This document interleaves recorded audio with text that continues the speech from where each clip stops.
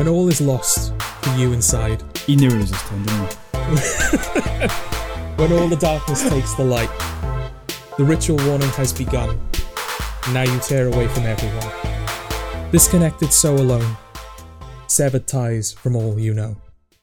Isolation! Yeah, there you got it.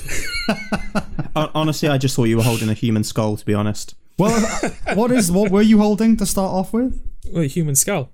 Okay, well, Where did you not get a human. that? Yeah, where did you get that from, George? I don't know. Bought it for Dad one year, and it's just been like on the coffee table ever since. Oh, right, okay. Yeah. Is there a reason you chose to deliver that like it was Hamlet?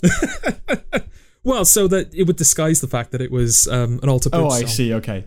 I don't know if you know the reference you were making there, because David Tennant played Hamlet famously. Oh, I didn't know that. Yeah. Oh, okay. Yeah, Oh, so I was actually being very clever then. You were, yeah. Oh, okay, cool. more clever than you realise. Yeah, I'll take that. Okay. So, yeah, how's isolation persisting? Well, it's brought me to the end. Of Until you love again. your patience, your will to live, your life? What? No, I'm going to stop reading the lyrics now. Okay. Yeah. No, it just is, isn't it? Yeah. Like, this is what, the third week now? Yeah, we're on It's to sort week of, 3. the novelty of it is sort of gone now, I But, guess. okay, obviously, I think I'll this tell you what I is... do. I miss hot food. I didn't realise how much I'd miss hot food. What do you mean? Well, like, I mean, we have, like, hot meals, like, in dinner time and stuff, but, like, I miss when you could just go out and just, like, get a burger, or you could go out and just get, like, you know... You can't do that anymore. The thing is, George, when you do your weekly food shop, you could just get burgers for lunch. I can't just be like in the kitchen cooking up like, you know, enchiladas or like a Chinese or something when my dad is just like over there. It's like, what are you doing? Why you know? not? I don't know, you might want some, and I don't portion it out for multiple people. Well, you do. You just have it all yourself, right? Yeah. Well, I mean, I don't know about... This is obviously the worst week in terms of loss of life. I assume that's like a delayed reaction because of people were going out a lot and then the lockdown kicked in. Yeah. So it's sort of a delayed reaction from when people were out. Yeah, all I the think time. this should... ideally sounds like a weird word to use, but ideally this will be the worst week. Yeah. Maybe next week as well. I would say, but- yeah, they reckon the peak's supposed to be Easter weekend. Yeah. Okay. But yeah, doesn't it also feel like, even if it's stretching you to the ends of your patience to some degree and boredom setting in, don't you also think that it doesn't even really seem like it's sort of like a passive calamity in a way? Obviously not to the people that it's really affecting, but to the rest of us who are just battening down the hatches, it just sort of feels like as an armchair resistance. Do you know what I mean? In like a way, yeah. I mean, the only real effect I've noticed is, I think I've said before, like, I wasn't going to work anyway because the building I worked at was affected by a flood, like a couple of weeks before the coronavirus, so I was out of work anyway. So the only real difference is I can't really go out driving at the risk of being, like, pulled over and fined, and I can't go and get hot food. That's all I've really noticed. I did, though, yesterday. I went down to, like, the spa, and I picked up some food, and I went and sat by... There's, like, a river that runs near where my house is. So I sort of sat down by the river. And pondered, did you? And Yep, yeah, pretty much. considered whether to hurl yourself in. No, it wasn't that. Okay. But it was very nice. It was like, I don't know if you like ever have a moment like that, when there's like a moment or sort of like you're in a place and you're sort of there and you think, oh, this would be like a shot in a film. Yeah. I was sort of sitting next to the river, and because along that riverbank there are a lot of like businesses and stuff, including like car dealerships that have like all these like oil reserves and stuff from like when they work on the cars. So the river is still like black, but it has like shimmers of color through it from where the oil is still like circling through the river. So I was just like staring out across this riverbank with all these like destroyed trees and just rubbish lining the shoreline. And you thought, how beautiful. Yeah. Yeah, that's we do, we're in the South Wales valleys. We do exist notionally in an area of natural beauty, but all of the natural beauty is just infected with industry. Just all the rivers are shit and slime. Yeah. And, I don't know, maybe the music I was listening to helped. But yeah, I was sitting there thinking like, oh yeah, this would be a shot in a film. just you against the backdrop of shit. Yeah, but it didn't look like shit, you know? Okay. It looked quite nice, actually, because there wasn't a cloud in the sky as well. So it was like this sort of brilliant blue sky and just this black river and just the contrast. Because usually they share a colour. Well, almost, yeah. Almost, yeah. Yeah. So the fact that the river and the sky were contrasting and you had these like shimmers of colour as these ducks were like, Dying. Yeah. in the poison vapor of the water. I mean, Yeah. it's nice that you could find aesthetic beauty in that, but that feels bleak to me. Yeah, well, Eddie, what about you? How are you finding Solitude? I'm getting a little bored. Okay. I mean, my PlayStation has arrived. And now you're getting bored. Yeah. Much earlier than So yeah, that's expected, alright. yeah. But then obviously I forgot how long it takes to set up a PlayStation. You have to install games rather than just pop a disc in and it works. Yeah. So there was all of that. My dad sent me a puzzle. A jigsaw puzzle. Yeah. Okay. But he had so he did the same for my sister as he did for me in that he customized. So he chose a picture and had it put on a puzzle. All right. And then sent us. How much of a dick was he in the picture he chose? So the picture he chose was, so me and him went to the Isle of Wight last year. Right. And the place we were staying in had a hot tub. So Okay. he took a picture of me in the hot tub while we were there. And that's what he put on the puzzle, which for the outer area is fine. But the water, which takes up about half the picture, is all blue. Right. And it literally got to the point where I was like trying every piece to fit one spot. That's a shot in a film, isn't it? Just someone doing a jigsaw puzzle of themselves. Well, I was going to say, I can't decide whether that's utter vanity or existential masochism. It's like slowly putting yourself together, like half-formed image of yourself. There's moments like, yeah, I know everything I need to know about that character. Him doing a jigsaw puzzle of himself. But that's the thing, I don't, because I can't decide whether that person is self-obsessed. Well, I suppose they're self-obsessed either way, but like whether they're narcissistic or self-loathing, I couldn't tell you. I don't know. I feel like if self-loathing is a bit of a leap. I see your logic to it. Yeah. But I do feel like it's a bit of a leap. I don't know. So yeah, if they're sat there like me in a hot tub, putting that in picture, going, oh yeah, that's me in a hot tub. Yeah, I don't know. Yeah. It's not just a picture of you. It's you in a hot, like a symbol In of a like hot tub, luxuriousness. I'm in a hot tub, leaning back, going, Yeah. it's just a life. But especially considering the circumstances in which that puzzle has been completed, surely it's just kind of a flaccid maneuver. Like you just finish this image of yourself and then like, yep, well, I can't show it to anyone. Remember when I could go in hot tubs? It's like I'm still on my own, just looking at this picture of myself. Yeah. All you can do, I suppose, is take a picture and then put it online, but that is sheer vanity, isn't it? Yeah. Well, I finished it, took a picture, put it in the family WhatsApp group, and then told my dad not to send me another one. Okay. Thanks, but fuck off. Yeah. It took me 4 days. Okay. Like, I was having to stop so that I didn't throw it. So I thought you said I had to stop because I thought I was going to throw up. No. What's the virtue of a jigsaw puzzle? What does it offer? Well, It passes activity. the time. Yeah, but is it? Do you find it therapeutic at all? I mean, there is something about when you do finish it, there is something of I've done something. Okay. Because, it obviously it was a challenge purely for the fact that most of it was the same fucking colour. Yeah. But beyond that, I mean, it's not something I would do very often. And I think, to be honest, I think he sent it to me because he was doing one for my sister, because she does do puzzles. Okay. So I think it was like, oh, I'll send Ed one too then. I was like, you could have just sent me a game for the Xbox. I'd have probably been a bit happier. I mean, yeah, like if you do find it therapeutic, like colouring in or something, fair enough. It feels like Sudoku to me, which there's no skill really. There might be a skill on how quickly you can do it, but Sudoku as long as you know the rules, it requires no skill, does it? It's just trial and error until all the boxes are filled. I don't know. I would say it's more like Lego, where you you're doing this activity, and then at the end of it, you have a thing. Okay, that's fair enough, but it's not an like with achievement, the puzzle, is it? like you finish the puzzle, and you have like a picture, or you finish the Lego, and then you have like a model that you can just have in your house. Yeah, you're obviously talking about Lego, where it's prescribed what you're supposed to build. Yeah, but not you can freeform build Lego. models out of. You can do it freeform, but yeah, you can just buy a kit. Yeah, sure. Most of the stuff I have in my house is a I kit. really wish I had Lego right now. Really? Yeah, I really... Guys, we're in our 20s. So? I've run out of room for Lego. I genuinely can't buy any more Lego because my room is just full of Lego kit that I've built. Well, Most of them were from when I was a kid, granted. But, okay, freeform I get. I suppose I just mean it's not completing a jigsaw puzzle or Sudoku or Lego. It's not an achievement of skill, is it? It's an achievement of time. You've done a thing over some time and now you finished it. Yes. Because, a jigsaw puzzle, if you're not at all skilled at doing them, you just try every piece until one fits, don't you? You know what I mean? I did. Okay, yeah, there you go. Yeah. So it's more like, I overcame tedium. Like, I beat you. I beat that's fair enough. Yeah. Why are you determined to take the magic out of everything? Do jigsaw puzzles have magic? Well, Is there magic in jigsaw they certainly puzzles? have less magic now. You're like, oh, it's just an exercise in tedium. No, it's an exercise in beating tedium, isn't it? Don't try to put a positive spin on it. It's still you're still diminishing what it is. I'm not trying to put a positive spin on it. I'm saying if you find it therapeutic, fair enough. I'm just saying it's not a skillful endeavor. It doesn't require skill, is all I'm saying. Okay.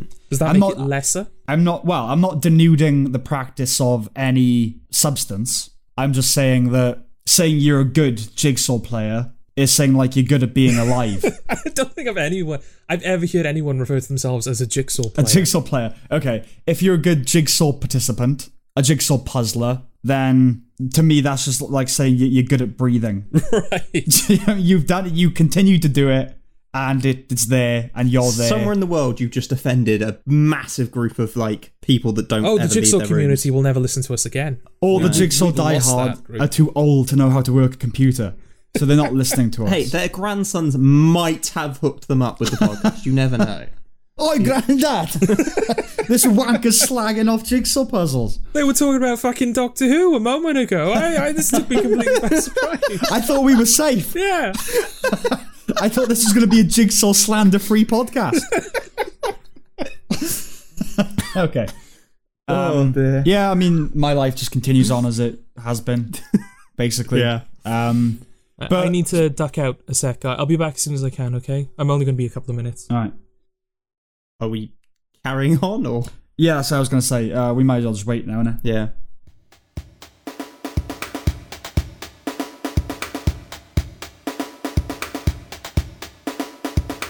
It'll annoy me for about a week, and then once it gets after that week, I'll just get used to it being longer. So like, I can't decide whether I'm just going to keep the beard or not, because usually is again like I let it grow so far and then I get rid of it. Yeah, I would just grow the beard for as long as you're growing the hair. Yeah. Yeah. Well, I might have to make an electric shaver my next purchase. Yeah, I'm gonna shave my head today, I think. Mm. Yeah, it's too long for my liking. I don't know when he disappeared, but It certainly was more than a couple of minutes. yeah, I was gonna say I feel like we've been talking for a good 10 minutes. Yeah. So Say something disparaging about him. George, you're a fat cunt. Okay. Jesus, you just. I can't top that. There's nowhere I can go. You went right to the core there, yeah. What can I say that will be worse? George, you're a fucking you dweeb. Like, what can I say? You're a fat cunt. I don't think. Yeah, that was very economic. I can't like. In terms of the pith of insult, you hit the nail right on the head there. There's nothing. You can't trim that. You can't do anything with it. You're a fat cunt. Yeah. Subject. Indefinite article. Adjective. Noun. It's just kind of. That's it, you know? In a nutshell. Oh, he's gonna love hearing this back, isn't he? Oh dear.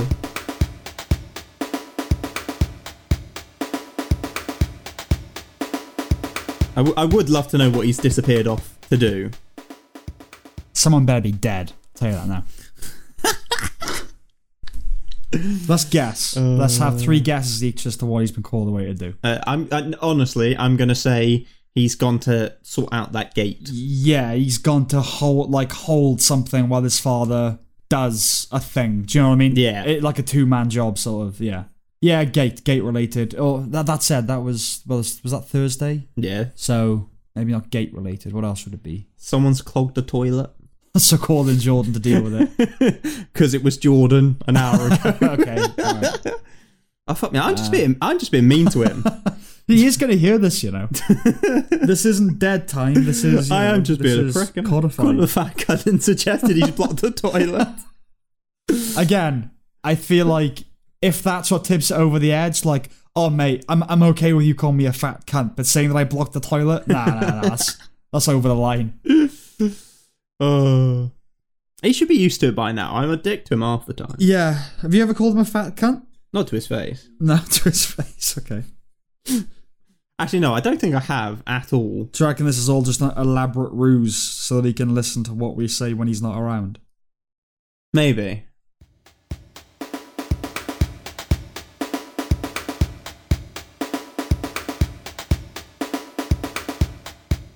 Why are we waiting? Why are we waiting? Oh, why are we waiting? Oh, why? Join me, Eddie. Why are we waiting? Why are we waiting? Oh, why are we waiting? Oh, why are we waiting? Oh, why are we waiting? Oh, why? That was less harmony, more like an echo. Yeah. Should we just do it without him? I'm genuinely tempted. Because we literally got through introductions where we didn't even introduce ourselves. Oh, yeah. Oh, well. Fuck it. They know who we are at this point. Yeah. Our avid listeners, those three, they know us at this point. Yes. I would hope so. There you go, the gang's all back together. What was that? Sorry about that. What the fuck were you doing? How long was I gone? Half an hour? Over half hour. No. Yeah, it was. Oh, shit. Oh, okay. Right. Yeah, I was gone longer than I thought I would be. Sorry about that. What were you doing? You know that gate that Dad wanted me to build? Yeah. Yeah, he did it without me. But he needed the frame fitted to the wall outside. Right. So yeah, sorry about that. Well, we were giving you 5 more minutes, and then we were going to persist. Oh, you haven't carried on with the podcast? No. Oh shit. Oh, okay. All right then. We can just move on to the next thing now. Then. Yeah. Okay. Well, thank you for waiting. I do apologize. I accept your apology. You're going to hear some horrible stuff. That's fine. In the edit, though, just so you know.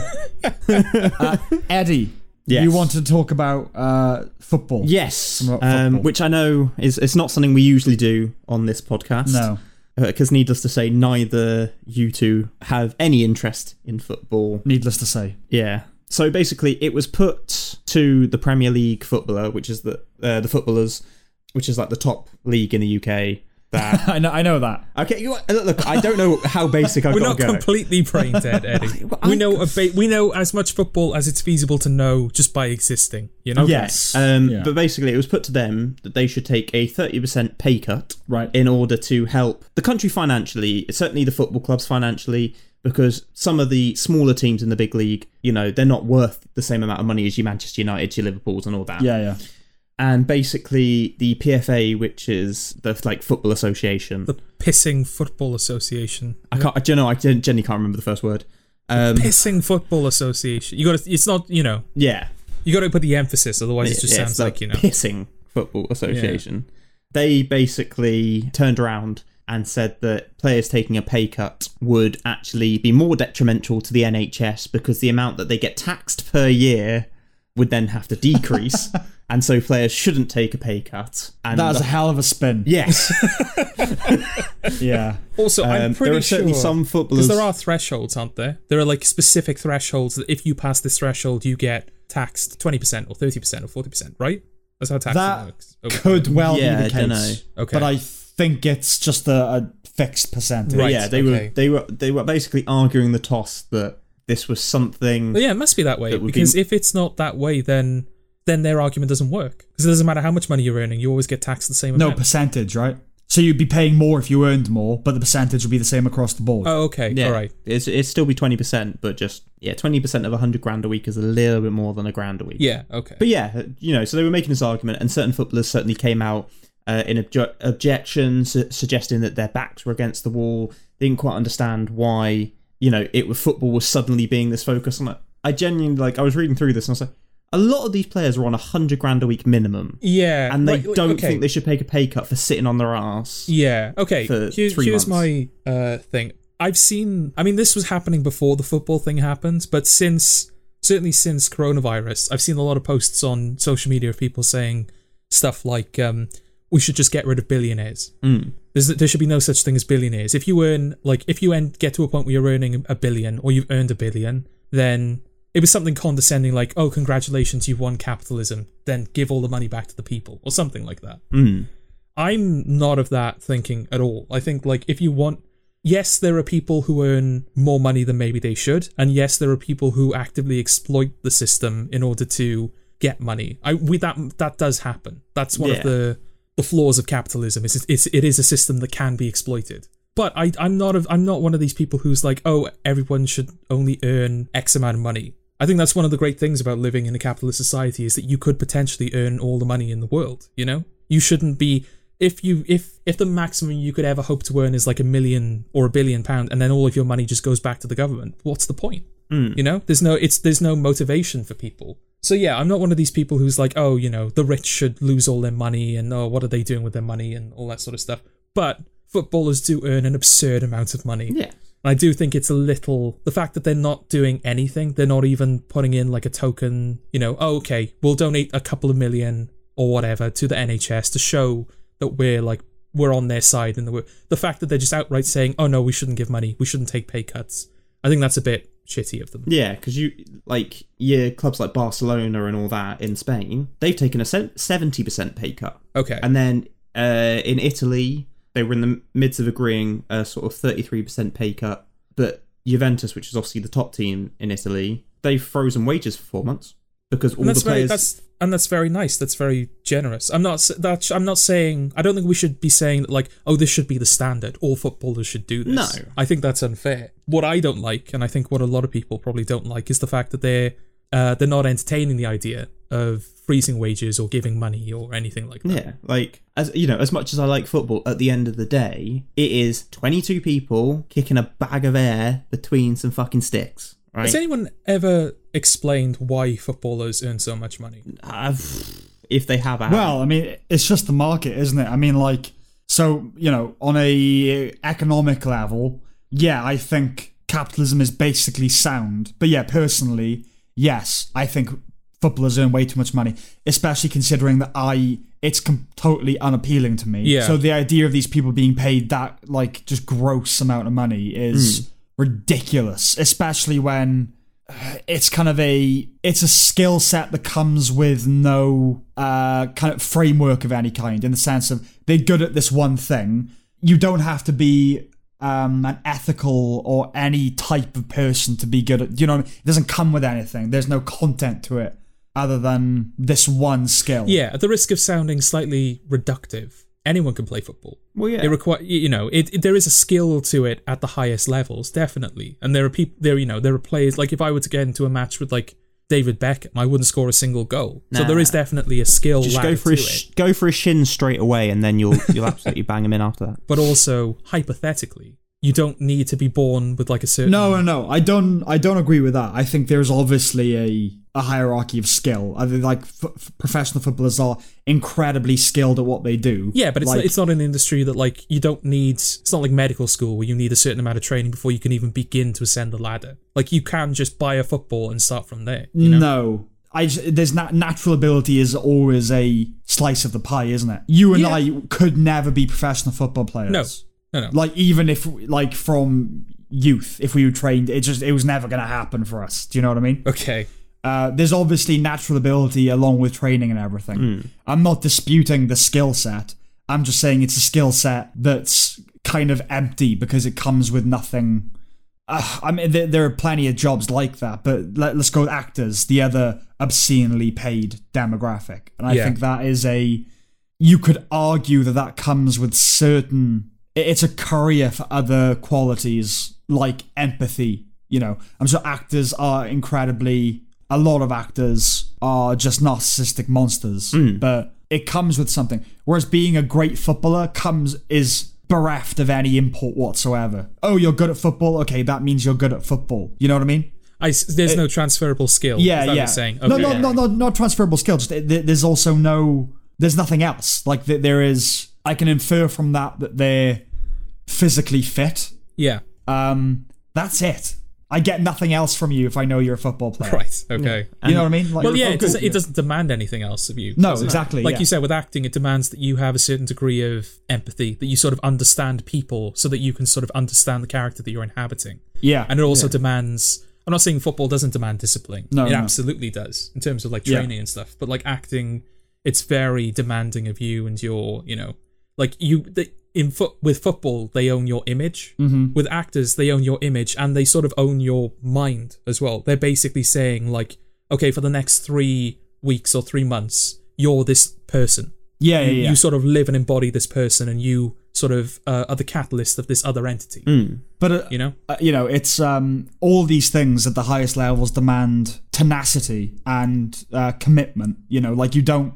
It's not like the film Being There, like a Chauncey Gardner thing. Like, you can't get to the top of a ladder by luck. Like, I'm sure that has happened to some people. Yeah. But most of these things require... Like, overnight success is a myth, right? No one gets successful overnight. Oh, it's absolutely. because they've been working unseen for a certain amount of time. Yeah. But I mean, like, it's completely demonstrative in the outcome, right? So, like, with actors, they abuse... And people in Hollywood abused their power. And now we're at a point where hopefully that's nigh on impossible. Yeah. Are you saying that in the wake of Weinstein or in the wake of coronavirus? No, in the wake of, Me Too and Weinstein. Right, okay. Because that will coronavirus be- has helped a little bit. I think a lot of people are just buying their bullshit a lot less now. Oh, I don't think there's much of an overlap though in terms of abuse of, status. No, but like after seeing like Sam Smith crying in his mansion, and after seeing that yeah. video and stuff like that, when they go back into the public eye and they start like preaching their gospel or whatever. Yeah. I think there are going to be more people now who are just going to be like, but I just Yeah, I would say that's less a deconstruction of power, and that's more just an understanding of vacuity. It's an understanding of their place. Like, actors aren't all that. Why should I listen to them? Okay. Do you know what I mean? But with footballers, I mean, it's totally demonstrative in that there's a streak throughout football in particular of these young men just completely, rape. And just like no, genuinely, there's a massive trend of this in football and completely disgusting behavior. Wait, are they raping each other or are they raping? No, raping young girls, right? Okay, and raping women because it's young men, young testosteronal men that are good at one thing that requires nothing else of them, and they now have fuckloads of money. Like, in a way, it's like when Justin Bieber was behaving like an arsehole. It's like, well, what do you expect? Yeah. It's slightly different with Justin Bieber. I mean, footballers typically start from a young age, though, don't they? Yeah. But I was going to say that Justin Bieber was a child. Yeah, that's why I highlighted him in particular. Yeah, he was thrust into stardom before he'd even hit puberty. Yeah. Before he'd even developed as a human being. Like, how it's the dilemma of any child actor. How do you expect them to cope with that level of exposure and that level of wealth and influence when they don't even know who they are as a person? Yeah, yes. I mean, they haven't even reached that point in their Macaulay life. Culkin for the example. Yeah, his sort of like, he's doing better now, but his kind of like, he flew off the rails. It's like, well, yeah, But of that's course like that's gonna happen. you can count on like one hand the number of child actors who seem fully functional as adults. Yeah. Whether they are or not, but there's that kind of air of, oh man, like you were trapped in amber, like, you know what I mean? Like you aged, but there's an essence of you that can't get out of that. It's like a Dorian Gray thing, It's Yeah, I don't know. It's horrible. Anyway, I don't like football. I don't like footballers. Simple as, really. Yeah, and That's all I wanted to highlight. So. Yeah. Okay. Yeah, I do I know. I agree with you. I don't disagree with you. I agree with you that it is a bit shitty of them to say like, oh, we're not going to dock wages. In fact, we shouldn't be docking wages because media spin. Yeah. But despite the fact that I hate this idea of like, oh, if you're rich, then you don't deserve that money. I think that's utter bullshit. But in this instance, I think a lot of people are right to criticize. What was it? The PFA? The PFA, yeah. The PFA, yeah. I think they're right to criticize them, and they should do something. Even if it's just course. like, don't dock their wages, but just like donate a sizable amount to the NHS. Yeah. But again, it's just like the division between your personal and your political beliefs, isn't it? It's like Twitter. I'm sure we would all agree that as a private company, it has the right to do anything it wants in terms of its users. Like if they want to shadow ban people, and they have the right to do that. It's not like it's a violation of free speech. They're a private company. They can do whatever the hell they want. But whether you think they should be doing that, it's the divide between your personal and political. Yeah. So yes, that's I'm the all tricky for thing, isn't it? Because there is Yeah. definitely a line where you should be banning people. Like if people are, far right, spouting like the most heinous in a thing you can imagine, then there is no value or virtue to them. Oh no. Like I'm not. Yeah, I don't want to argue the vagaries of what should be better. I'm just drawing a comparison between your political and your personal beliefs. So like we will say that footballers, if they can earn that, that's what the market is, then that's what the market is. Yeah. But personally, we can think that it's just an obscene, grotesque amount of money. Yeah. For something that we don't respect. So, yeah. All right, shall we move on then? Okay. Eddie, what else did you have on your... The next thing I've got down is Quibi, or Quibi. Oh, yeah. The new online streaming service for your mobile. Oh, is this like another TikTok? No. Yeah, so basically it's a mobile app, and they've produced original content. I think they divided it into 3 categories. Yeah. One of them is like movies and chapters. So it's still unclear to me exactly what it is, whether it's seasons. But at the moment, it looks like it's essentially a film that's been divided into chapters for quick consumption.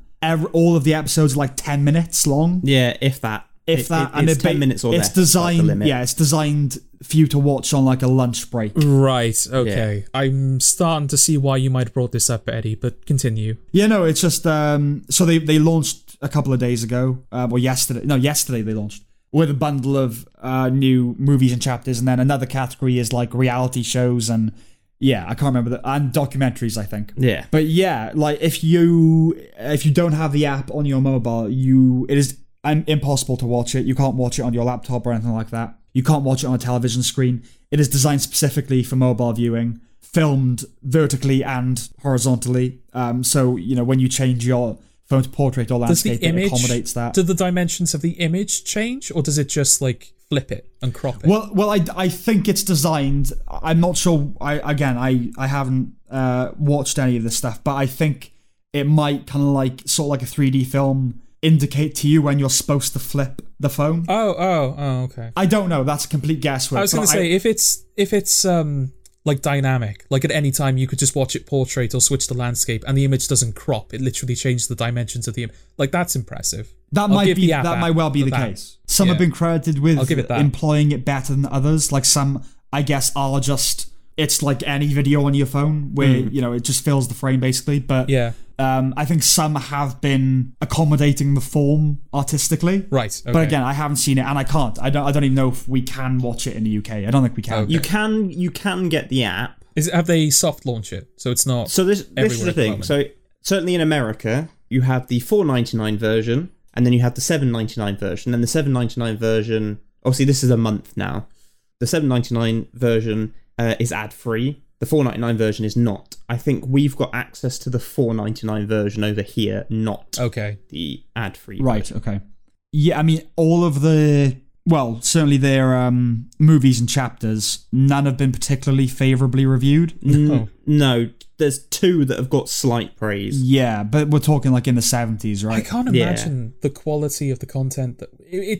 Surely we're looking at like YouTube Red quality programming. This isn't like Netflix quality programming they're putting on this app. Well, it's designed to be. Yeah, I know it's designed to be a Netflix rival, but if you're watching it on your phone, like, what's the point in putting in this of creating this like cinematically like rich programming? Because it's all just going to get lost in translation, surely.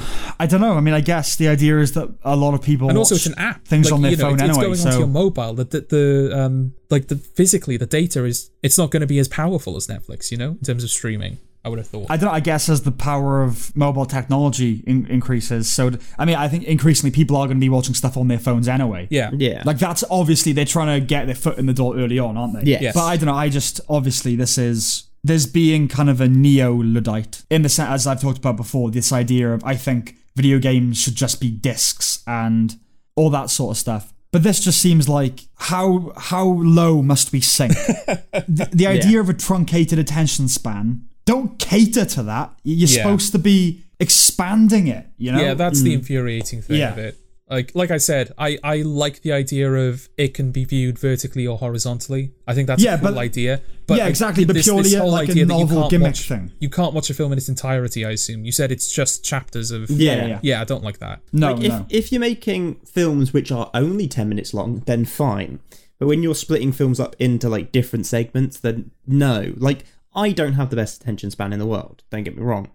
But splitting a film up into 10, like, say it's 10 chapters of 10 minutes, Yeah. and they release them like one a week or something, because I don't imagine it's going to be all out, rolled out in one go. Well, that's a TV show, isn't it? Yeah. That's what's still unclear to me. I don't know whether it is a TV show that they are calling movies and chapters, or whether it's a feature film that they are just arbitrarily segmenting, like a DVD menu. I don't know. I think they are designed as, this is episode 1, this is episode 2. They're not just like, right, that's enough. I think they are like structured that way. You'd have to be. If you're splitting up a thing, Yeah. and you know it's going to be split up, you have to accommodate for that in the script. Yes. So it is basically going to be like a film, but like every 10 minutes it's going to be like, oh, but what's going to happen next? Oh, but it's going to be a TV show in that respect. Yeah. But this, it's not like YouTube Red, even where YouTube Red, I would say it's Cobra Kai, right? And then everything else. Right. Cobra Kai is like a notch above. Okay. But I mean, like they,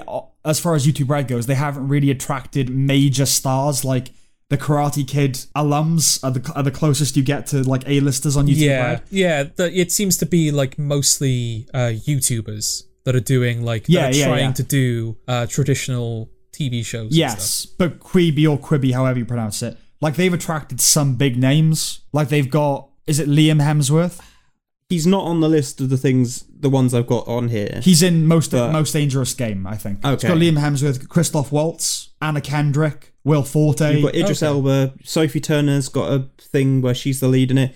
Spielberg's involved. Yeah. Of course he is. And then like Chrissy Teigen and Jennifer Lopez and that. Chance the Rapper, I don't know if either of you know. Yeah. I know him by but name. he's got a show called Punk'd, which is basically a revival of the MTV prank show. Oh, Right. they're going all in on this then. Oh, This yeah, isn't just this is here if you want it. It's like, oh no, we are in the market now. Yeah. Yeah. Right, The one okay. thing that I have seen as a criticism is unless you have a membership, you can't like share anything with people. So like one of the like things I saw was someone who had been watching shows on it and they wanted to share it, like just go, oh, you should watch this or whatever, and there wasn't a function to like share it or anything. I mean, that's something that might get at. This is the problem though, when you're reviewing something that has no physical form, like Quibi, or like, in terms of like video games. If you're reviewing a video game that's only sold digitally, the review that you give at like the day it comes out could be completely invalid within like 2 weeks, because they can just add features and they can patch in fixes and stuff like that. So whatever we're saying about Quibi now, like the fact that there has no share function, like in a week's time, that could be completely irrelevant. Well, yeah. Oh, yeah. And that's one of the things I don't like about it as well, is that it doesn't matter if you make mistakes anymore, because you can just fix it. Yeah. Well, if we upload one of these podcasts to YouTube and there's a spelling mistake in the chapters or whatever, like we can't fix that. If we want to fix that, we have to take the video down and we have to put a new one up. Like, you have to make sure you get it right first time, I don't know if I have. This isn't me like preemptively. Well, I was gonna if I say, made any mistakes, like I knew about are we? it. No, this thing. Are we holding up a pretense here? Because we have done exactly that. Yeah. No, that's the have thing. done It was, a little behind the scenes. There was an instance where we did upload a video and there was a spelling error, so we had to take it down and put a new one up. Yeah. But that's my point, is that you have to be careful. Like, you have to make sure that you get it right. I don't like the idea of living in a world where you put something out there that's bad or it's wrong or there's like fundamental flaws, and then within a week you're like, oh, it's fine now. Well, no, I mean, critiquing the format and the form in which it's presented is one thing, because that is subject to change. I mean, the content is the content, right? Like, the shows aren't going to change. The shows are the shows. Like, that is codified. There's nothing stopping them. Like, there's nothing stopping them just sort of swapping out a cut of like one of the episodes. They're not going to do that, though. I'm not saying they will, but there's nothing stopping them technologically. No, I mean, so in terms of if you want to review what's on there, I think it's fair to review their programming. Okay. Because I don't think, even in an age now where it's possible, I don't think they'd have the gall to do that. Yeah. Because yes, there would be zero integrity in doing that. But yeah, I don't know. I just think, again, it's sort of a perfect accompaniment to the football conversation, really, in terms of personal and your political beliefs. Like, if this is going to make them a lot of money and the market now is people watching things on their phone, they're catering to that, that's fair enough, and I completely see the merits of doing that. Yeah. But personally, I think you have a responsibility as a content producer not to be catering to the whims and furthering the eternal abbreviation of the attention span, of the collective attention span. I think you need to be a caretaker of that. Yeah. And Yeah. you have a responsibility to make sure that it's preserved, you know? I don't want the world of entertainment just becoming 5-minute things like I'm watching on my phone. No. And I just worry about this kind of infinite regression. Yeah, then again, I didn't want the world to become like most of the video games I buy don't have physical copies anymore. But that seems to be more and more the case. Yeah, but are you happy with that though? No, I'm not. And There you go. I'm even less happy when I buy the game and then a year or two later they bring out a physical version of it. Right. Because I'm fucked then. It's like, well, I can't re-buy the fucking game, but now I'm stuck with a digital copy. Say one day PlayStation just decide, and this has happened, where they've just decided like, oh, we're going to take that off the market store. Or we're going to try and scrub every version of this game from existence. Like, that game that I've poured hundreds of hours into is just gone now. Right. It's the same with multiplayer. We saw like a rise in multiplayer-only games a couple of years ago, where there is no single-player experience. The only way you can play the game is if you play online multiplayer. And when the servers are shut down after the game has stopped making money, that disc or that digital copy or whatever is completely useless to you. Well, wasn't it? There's no software for you to engage with anyone. So wasn't it a version of they did a version of Call of Duty which was only online? I think Black Ops 4. Yeah, it was only online, and then Yeah. the next game straight away back in with a campaign because people are like, well, where's the campaign? Yeah, exactly. Not only was it a campaign, it was World War II. They started going back to their roots because they were like, oh shit, that didn't work. Let's just be like, nostalgia, you know? Yeah. Maybe this is an exhortation to just abandon gaming altogether, Jord. Well, I'm not going to do that, Sam. Oh, you know, the option's there, isn't it? No. Okay, so yeah, I mean, as far as Quibi or Quibi goes, I keep abreast of everything that I can in the televisual landscape. Yeah. But this is the first time, because like everyone's got a streaming service now, right? NBC, they're all jumping into the pool on this one. Yeah. Oh, yeah, and the fact that we've got another fucking streaming service that we have to keep track of now. But this is the thing, as much as I'm a completist and I like to keep track of everything, I genuinely, it's an ethical commitment that I made. Like, you know what? I'm not going to do it. Even if this was available to watch on the laptop, I'm just not doing it. I refuse to watch any of this stuff. Yeah. So no, as far as I'm concerned, if it's only available to watch on your mobile, it's not TV. Yeah. It's not a film. It's not cinema. It's not television. It's just, Okay. it's nothing. It's fluff. It was it that Matthew McConaughey thing. It's fairy dust. Whatever. Yeah. Okay, so that's our review. Stay away Quibi. from. If you care about cinema and television, stay away from this app. Yeah. Well, yeah, my like sort of final thing is obviously like, so in the last week, the National Theatre have been putting shows on YouTube. And so I watched One Man, Two Governors starring James Corden. I really enjoyed the fact that I had a chance to watch it because I haven't been to the theatre in quite a while now. So for me, that was like, this is really... Now that it's over 2 hours. And the idea of people then reducing their attention spans down to 10 minutes. But there is so much content out there which is not just 10 minutes. That is better content. I'm not saying the content on this is bad. Yeah. But sites like YouTube and Quibi or Quibi, you know, they're aiming for shorter videos because that's what does better and stuff like that. But they're doing better because that's all we're pumping the bloody country with. Well, the thing is, You know, it that's just all- feels like it's taking a kind of a concept too far in the sense of when Netflix got into television, that the big change was obviously it's not going to be on conventional channels. That's the first thing. And they're going to block release all of their episodes, right? Yeah. Ooh, that's new. I don't know if I like that, but you adjust to that. You pace yourself, and that's what that is.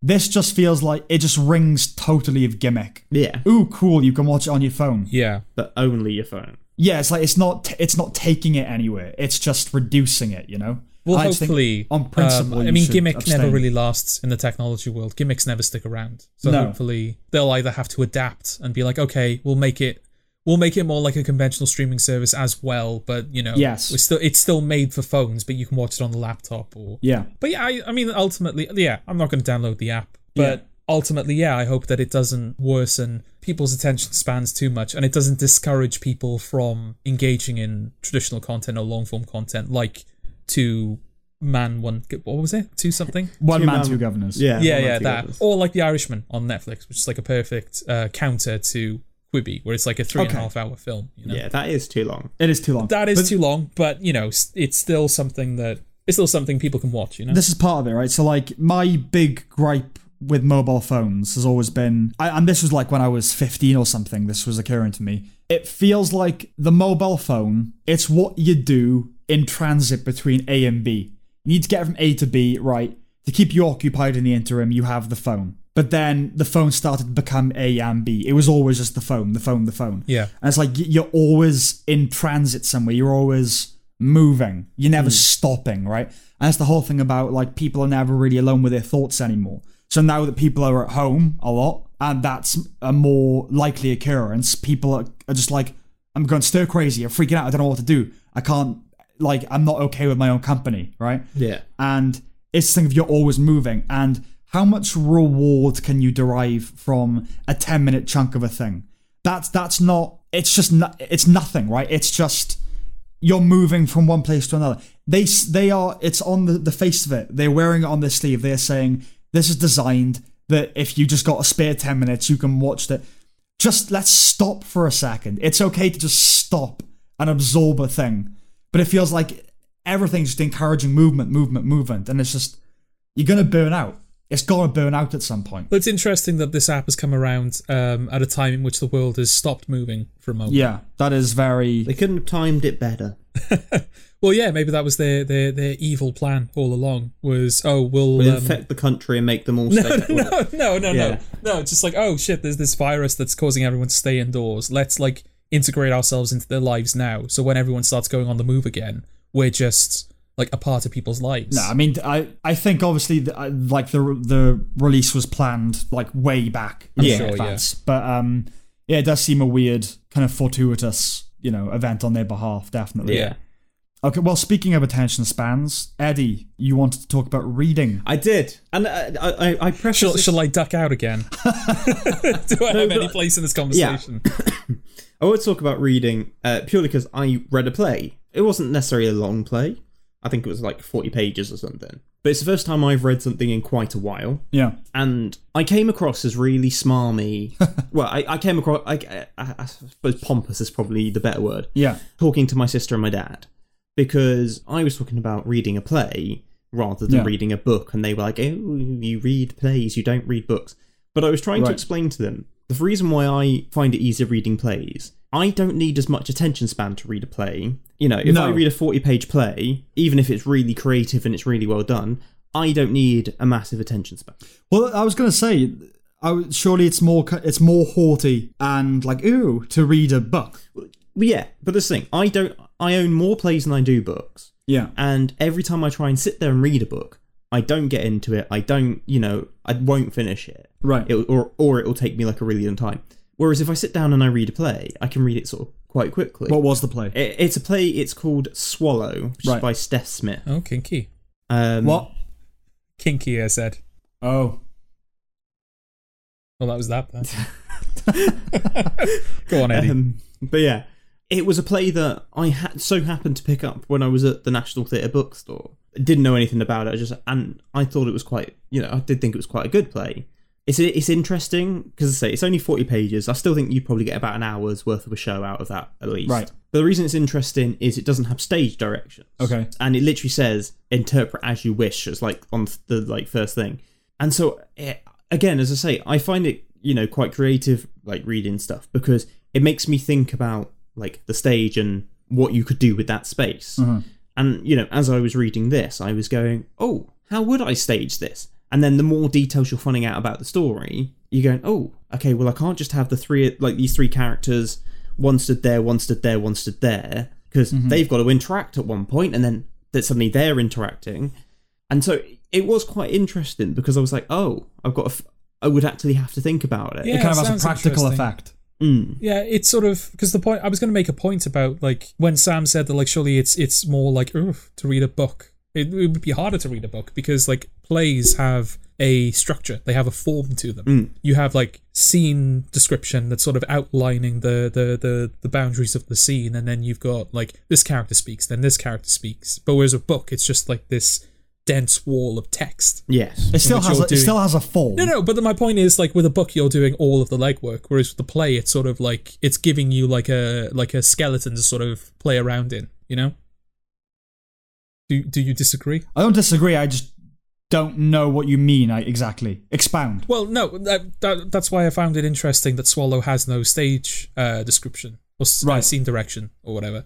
It's closer to a book in that respect because it's not telling you, okay, here's the basic outline of where we are and what's happening. It's sort of saying to you like, oh no, you have to bring something to this, you know? And that's what books seem to demand of you from the start is like, okay, we'll give you like a story, but you're doing a lot of the work as well. You kind of have to meet us halfway here. I think you're doing a lot of the work in the sense of you've got to fill in the blanks. I mean, the rule with writing, isn't it, is show, don't tell. Yeah. So there's an element of you're having to visualize what the book is describing. Yeah. Yes. But, I mean, books they're giving everything to you, right? In terms of if there's an ambiguity or that you have to infer your own interpretation or that's a separate thing. But, I mean, a play, this obviously is just dialogue, right? So it has that practical application of how are you visualizing this? Yeah. Because it's completely barren in terms of description. Whereas a book it's just description, right? Yeah. Well, on the first page, there is a line which says Sammy Davis Jr. And it literally says in the notes beforehand that because the cast can be played by sort of any race, it literally says change the line as appropriate if needed. So like Frank Sinatra. So so you could change so that you're referencing a different person in history that you're vaguely suggesting that this character will look like. Right. So it's even allowing you slight interpretation with the text. Yeah, those are interesting. I've read a few like that don't kind of directly specify everything that should be done, and then I've read examples where it's too far the other way, where it's the diameter of the set and how many seconds there should be between utterances and that sort of thing. Yeah. Right. And that's too prescriptive, you know, like a happy medium. And I used to write too prescriptive. I probably do arguably write sometimes not prescriptive enough now. Right. But yeah, I used to write, rather than just writing he smokes or something, I would write such and such goes into their pocket, takes out a packet of cigarettes, opens it up, takes out a cigarette, closes it up, puts it back in the pocket, lights cigarette. Like micro beats. Yeah. Like literally, yeah. But I mean, I used to overwrite in the sense of, not in that sense, but kind of write the action and then write what that meant. Like in terms of, in like the universe of the story and that sort Daniel of thing. walked into the room. This means he ponders life. Basically. Anyway, yeah, so reading. I recently sort of got back into reading, dipped my toes back in the water. Because, I read a lot as a child and then stopped as kind of film and TV took over. I've always wanted to get back to it. And I read a book on a recommendation called Stoner, which is one of the best books I've ever read. And that was, it's going to sound pretentious, of course it is, but because I hadn't read anything, a novel for so long, and because of how well written it was genuinely like that thing in American Beauty of sometimes there's so much beauty in the world, I don't know if I can take it, you know? Right. It was like a sensory overload of, oh my god, this is so good. It was like too much to take almost, and it's the only time I've ever read a book and it's made me sob. I got to the end of that book and I just sobbed. Right. And books have never had that effect on me. They've had entertainment value, I've recognised literary quality, but it's never produced that kind of emotional effect. Yeah. I don't know, maybe that's what happens as, reading as you get older, I guess. Or maybe it's just because you jumped back in at because Stoner is very well regarded, right? Yeah, kind of like it's like a hidden gem, like it's often referred to as the best book you've never heard of. Right, okay. So maybe it was just that you were fortunate enough to jump in at like a higher level. Oh, absolutely. So the combination of the book being as good as it is, plus the fact that you're sort of rediscovering something that you genuinely enjoyed, that's what created that kind of sensory overload. Yeah, I was just like two great things colliding. Yeah, it's that thing of seeing your favourite film. It just happened to be the right moment for it, And Stoner probably genuinely, like I said, I haven't read much in a long time, but probably is my favourite book on balance. Okay. And it was just the right time, it happened to be a great book. So I was very lucky in that regard. Yeah. But Jord, you ever gonna read the book? No, it's a thumbs down on reading, I'm afraid. Thumbs down on reading, is it? Yeah. Okay. And finally, before we dive into Doctor Who, what the fuck's it called? Tiger King. Yeah, so Eddie and I watched Right. Okay. Eddie and I have watched the first episode of Tiger King. Yeah. Okay. Do you wanna riff, Eddie? So the reason I kind of wanted to talk about Tiger King is It is the number one show on Netflix in both the UK and America. Yeah. And I honestly don't know why. It's not the best thing ever made. Do we have another Bird Box on our hands where it's just something that's like inexplicably, for some reason, it's just captured people's imagination? Well, no, because this is well reviewed as well. Bird Box wasn't. Yeah. Oh, okay. Like, this is well reviewed. This was recommended to me by, like, I think it was like 6 or 7 people. As like, oh, you should watch this, we're watching this. Well, let's face it, part of it is that everyone is now at home watching Netflix, right? Yes. And so, had another show come along, it would have had the same fanfare. But I mean, my theory as to why it's so popular, okay, so there's this idea, because everyone has Netflix and everyone watches Netflix, that it's news when something leaves Netflix, or when Friends was going to leave Netflix, or when something else is going to come onto. It's news, right? Because that's all there is now. There is no other channel. Yeah. And people think that every great show is on Netflix. And are just completely oblivious to everything else. And so that's why, like, our generation all of a sudden started watching documentaries, but only Netflix documentaries. Yes. And it's like, you do know documentaries pre-existed Netflix, and they were available to watch. I think Tiger King is capturing people's imagination because they are being exposed to something unusual, and their palate for the unusual is very elementary. Yes. These are people who haven't seen weird shit before. Is Tiger King weird then? Is that the appeal? Yeah, I mean, he's a kooky, weird character. Yeah, Joe Exotic is a complete and utter bonkers Donny. Yeah, he's got 2 husbands or 2 boyfriends or whatever it is. He keeps tigers. He's a very odd-looking individual. He's got like a mullet, and Yeah. he tried to have a woman killed. Right, all of which is said in the first episode. Right. Okay. It's like, I got the gist. Yeah. You know what I mean? I got the gist. The thing is, I dive into those YouTube black holes. I watch heinous shit online. I've seen weird fucking shit. Yes. And Yeah. so this is just like tame. It's just nothing. Oh, yeah. He's an oddball. A lot of people you know? do, I think, though. I don't think it's valid to say... in some instances, it's valid to say that this is a case of people who aren't really exposed to weird shit being exposed to weird shit that isn't that weird. Yeah. But because they've never really been exposed to it before, they're like, it's sort of amplified. Yeah. But, like, the YouTube black hole is not like it's not a niche thing. I think a lot of people fall Oh, into no. I'm not saying that people haven't fallen into that rabbit hole themselves. I'm just there are rabbit holes, and then there are rabbit holes, right? Yeah. I don't know, just in the grand scheme of things, this doesn't seem that out there. He's an oddball, definitely. Yeah. But yeah, why? I think another reason it's captured the imagination so much is that he's very visually distinctive, isn't he? He's kind of instantly iconic. Yeah. Yeah, I mean, yeah, I've seen pictures of him, so I know what he looks like. People have already like cosplayed as him, like fancy dress. Of course. Rob Lowe has done it, I think. All right. I think that's it. He just lends himself to Also, being a meme. Yeah, Jared Leto did a watching fucking Jared party Leto. or stream or whatever it was, and he dressed up Right. as Joe Exotic. Okay. How does the show treat Joe Exotic? Does it treat him like he's this like weird kooky individual? Does it treat him like he's normal, and so the show itself feels weird?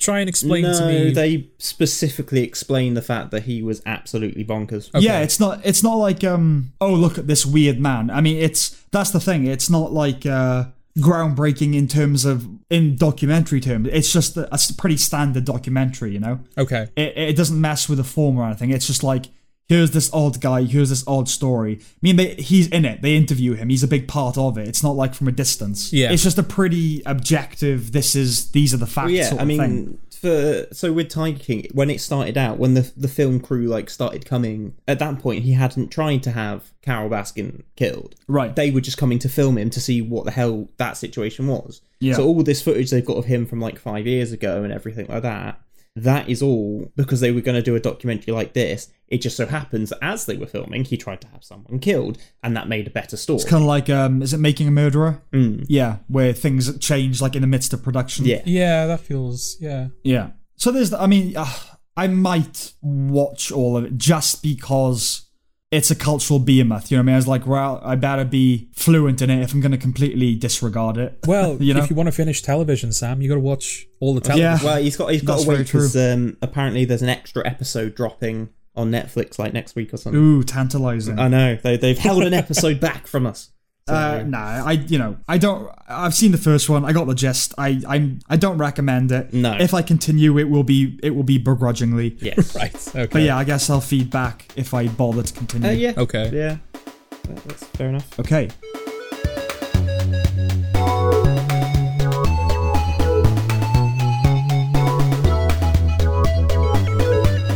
know, if Doctor Who is going to become well, obviously now it's a fixture for the foreseeable future. Yeah. We should have a jingle or something, shouldn't we?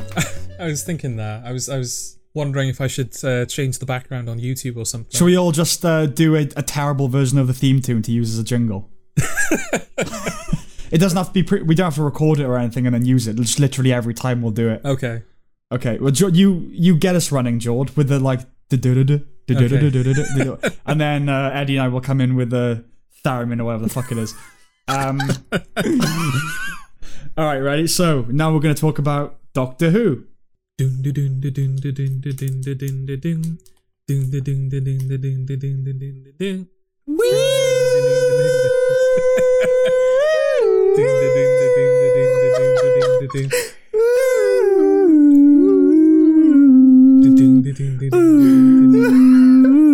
Oh. Okay. Okay, so we're now on series 4. Yes. We'll do what we did last time, go through it episode by episode.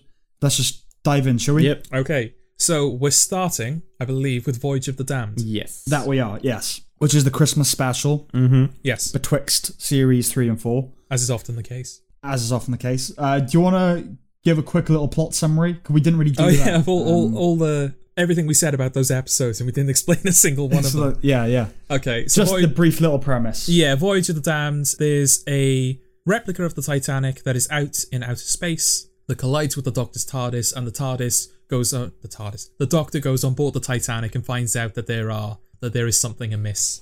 I know that could be basically the plot of every Doctor Who episode. The Doctor goes to a place and something is amiss. Something's amiss. But yeah, like it is very typical in the sense that he meets members of the crew. There's an alien threat, and he has to save the day. Yeah. You know? I really wish they wouldn't do the Christmas specials. Oh, why? I don't like them. You know, it's not as kind of jarring a departure as the last Christmas special. It's pretty tonally consistent, I guess, with the rest of the show. Yeah. But I don't know. They're just a bit. I don't know. I don't like them. I mean, part of the appeal of those Christmas specials is the fact that you've just finished Christmas dinner, you've opened your presents, you sit down Christmas afternoon with the family. And you take a shit. And while watching Doctor Who.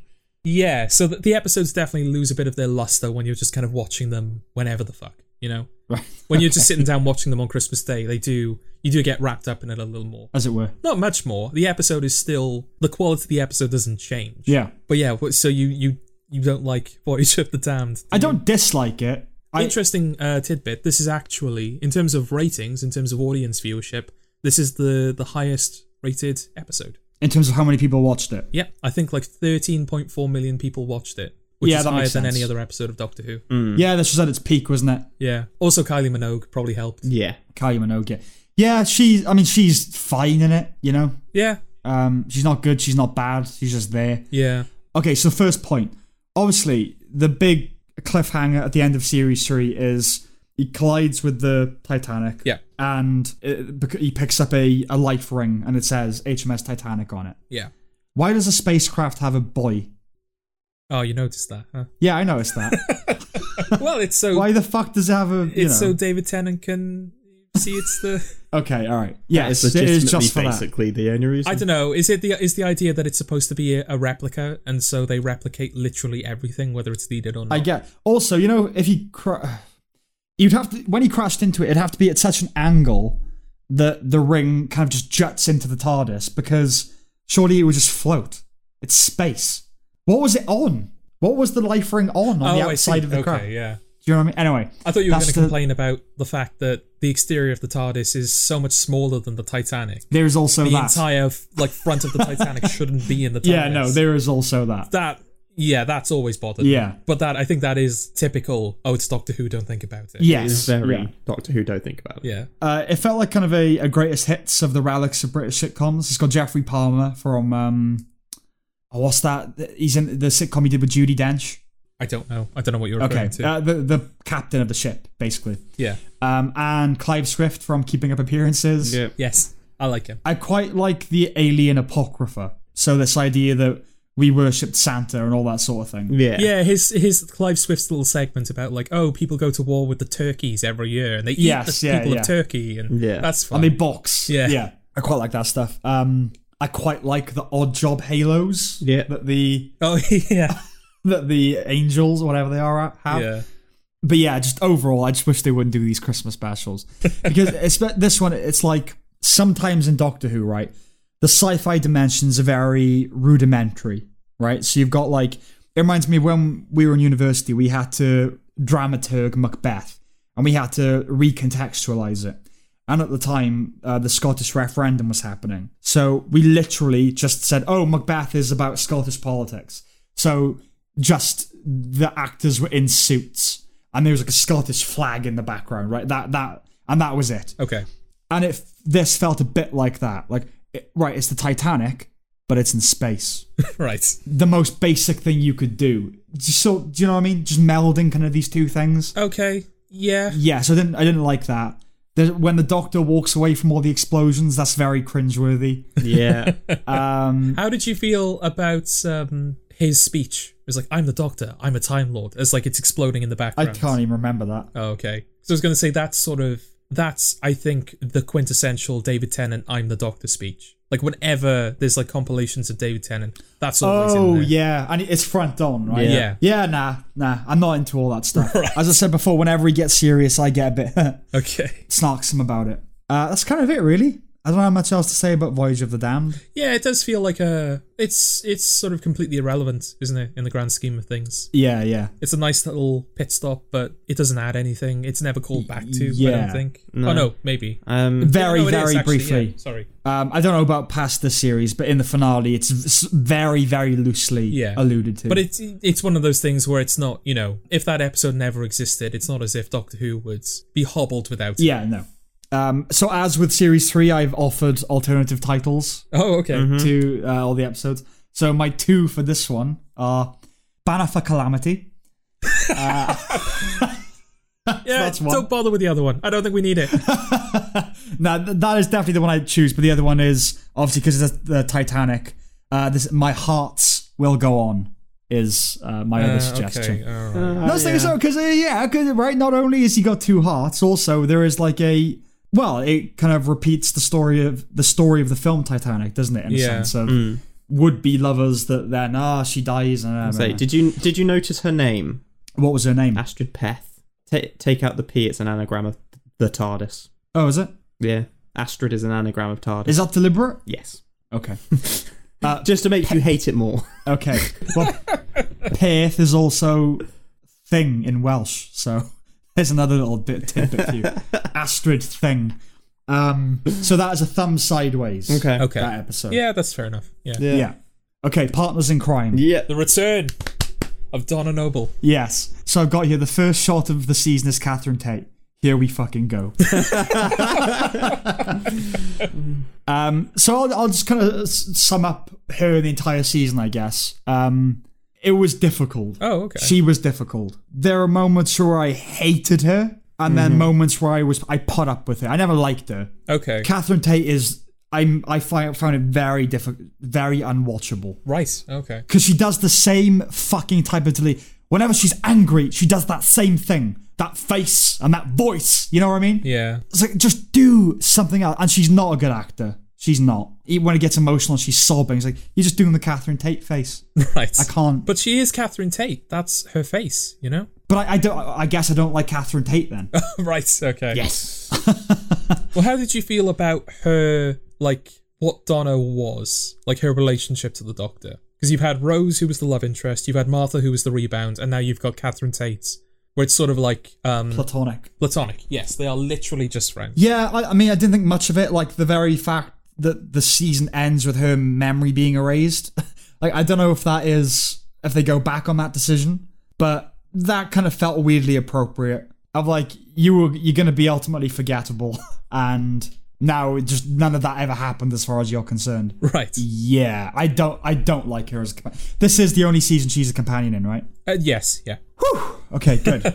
Yeah, I I do like Donna. I think Catherine Tate's Oh, performance... what? You don't like Donna? Let me finish. All right. Let me finish. I think as I'm getting older, her performance is becoming less palatable. Yes. As I'm getting older, I'm sort of growing distant from the appropriate age that performance appeals to. Yeah. But I do really like the idea of Donna as a character. I think she's a decent... What idea exactly? Well, that her and the Doctor are purely platonic, and there is no tension of that kind between them. Right. And also, she's kind of...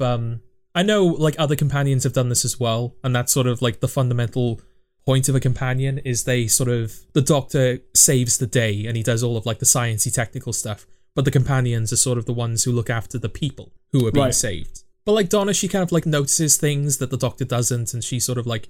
She's not just extraneous, she's like an active participant in the saving of the day, you know? Right. Well, we'll get to all that a little bit later, actually. And also the fact that she's come from nothing. She's literally like nothing. She doesn't even have a full-time job. Right. And yet she becomes this like very capable, very important person. I think that's quite nice. Okay. She's alright. I don't like her. Yeah. That's all I can say. She's alright. She annoys me sometimes more than others. Okay. But yeah, so Partners in Crime, Sarah Lancashire. She could do so much better than this. Right. I'm so upset that she was in this episode. I mean, that's all I can say about that. Really. Better than what? What is she? Doctor Who. Right. Okay. No, because you can have a good person in Doctor Who does a good thing. Like is who? it the character that betrayed her? Not betrayed her. That let her. No, down? I just think she could do better. I just think Sarah Lancashire could do better. Okay. The Adipose. Yes. What? I like them. I don't care. I like them. The little bits. Yeah, of, they're nice. The little bits nice of fat and they're cute. I don't care. Yeah, it's nice when Doctor Who does. I did the opposite thing then. Usually people call the Doctor Who, but I call the show the Doctor. I completely messed up there. Yeah, it's nice when Doctor Who does has villains that aren't evil. They're not even villains. They're just like they're monsters that are just like the Adipose. They're completely harmless. Yeah, I suppose I like that element, but at the same time, they're just kind of silly, aren't they? Yeah, it's because they're cute bits of fat, Sam. Yeah, but it feels like minions. You know what I mean? Like they just exist to be cute. Maybe they're on this. Like I don't know. I don't know if the idea is that you're supposed to want the Adipose to succeed, but you don't want Sarah Lancashire to succeed. Yeah. So you're supposed to be a bit conflicted on like, oh, do we want to stop the Adipose? Yeah. But yeah, it's not their fault, is it? Well, I've got no hatred for the Adipose. I just think they're inconsequential. You know. Okay. It's referred to as parthenogenesis. I don't think that's accurate. That's not an accurate term. Okay. What would be? Well, I don't. Well, birth, because they've been inseminated. So it's not parthenogenesis. Parthenogenesis is virgin birth. That's what that means. Asexual reproduction. No sex happened to get. No sex happens, but they are inseminated. They are placed inside. Are they? Yeah. That's not how I remember. I can't remember how. No, the pills convert. Yeah, to the fat, pills. Right? Yeah. So that is the insemination. It's in the pill. Oh, okay. Oh, Yeah. Right. Yeah. Obviously, it's not literally insemination because it's not semen, but yeah. Yeah, Tate isn't as annoying as she could be in this episode. Yeah, I thought that she was going to be, from what I remembered, she was very similar to how she is in The Runaway Bride. Yeah. And a whole season of that would have just been exhausting. Yeah. But they do tone her down a little bit. Up until the moment that she's miming through the glass. And then I hated her again. Right, okay. Yeah, that's fair enough. I like that moment. No, that's a nice moment. Oh, no, come on. Annoying. No, it's not. No, it's fucking annoying. It's not. It is. No, it's funny and it's a It nice... is. You've got a nostalgic connection to this stuff. So you're bound to find it, It's charming. a nice scene though, like doing the reintroduction of that character silently through that. No. Well, it's nice that she doesn't say a word. Yeah. No, Yeah, because then don't you she's like that then she's reduced to her face.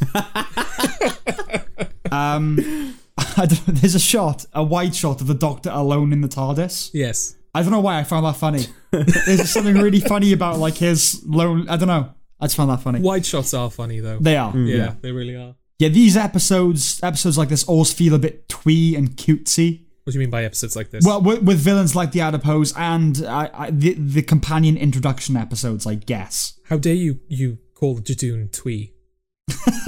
I just did. I'm calling it Jadoon twee. No, they're not twee. And then my last note on this episode is, oh, it's Rose, like I give a fuck. Okay.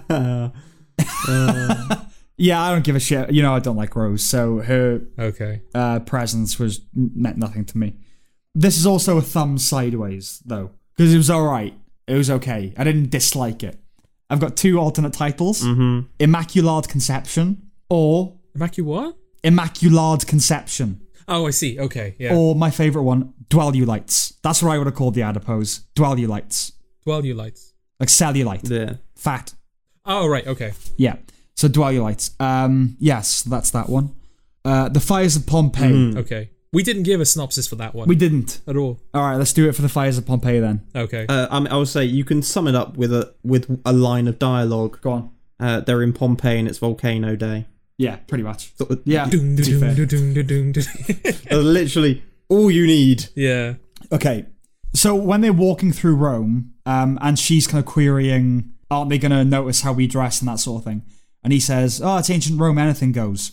I don't think I believe him, for one. I think the way they're dressed would draw attention. And B, do they ever go anywhere where it's not just brushed off as, oh, it's London, anything goes. Oh, it's all weird here. Is it ever like, what the fuck? What are you wearing? That material doesn't exist yet. No, clothing-wise, no, that's never an issue. Okay, that's a bit annoying. Yeah. As we get to later seasons, there are other things that are like, Okay. quote-unquote, problematic, but yeah. As in race. Yeah. Okay. So, Peter Capaldi. Yes. This show really has no fucking shame, does it? What do you mean? They're just gonna reuse that actor. Oh, yeah. Yeah.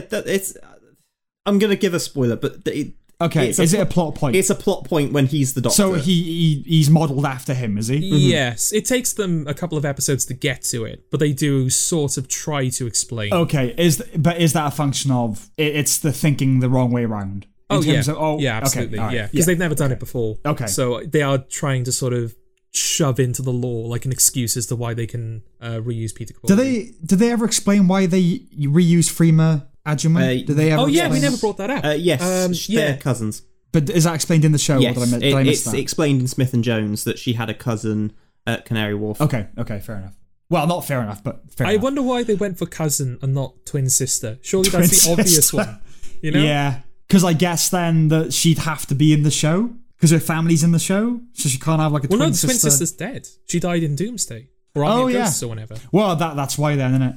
Because if a twin sister had died, that'd have a more of an emotional impact on. Yeah. You couldn't just like get on with it, right? That'd have to be a big thing in the family. Well, no, give a bit of. There's a bit of distance between Army of Ghosts and Smith and Jones. Yeah, but still. Like Doomsday happens in 2006. 2007. This happens a year later. Okay. Still though, like because her family are quite a big feature of it. Yeah. Anyway, so as with Sarah Lancashire in the last episode, Phil Davis, no!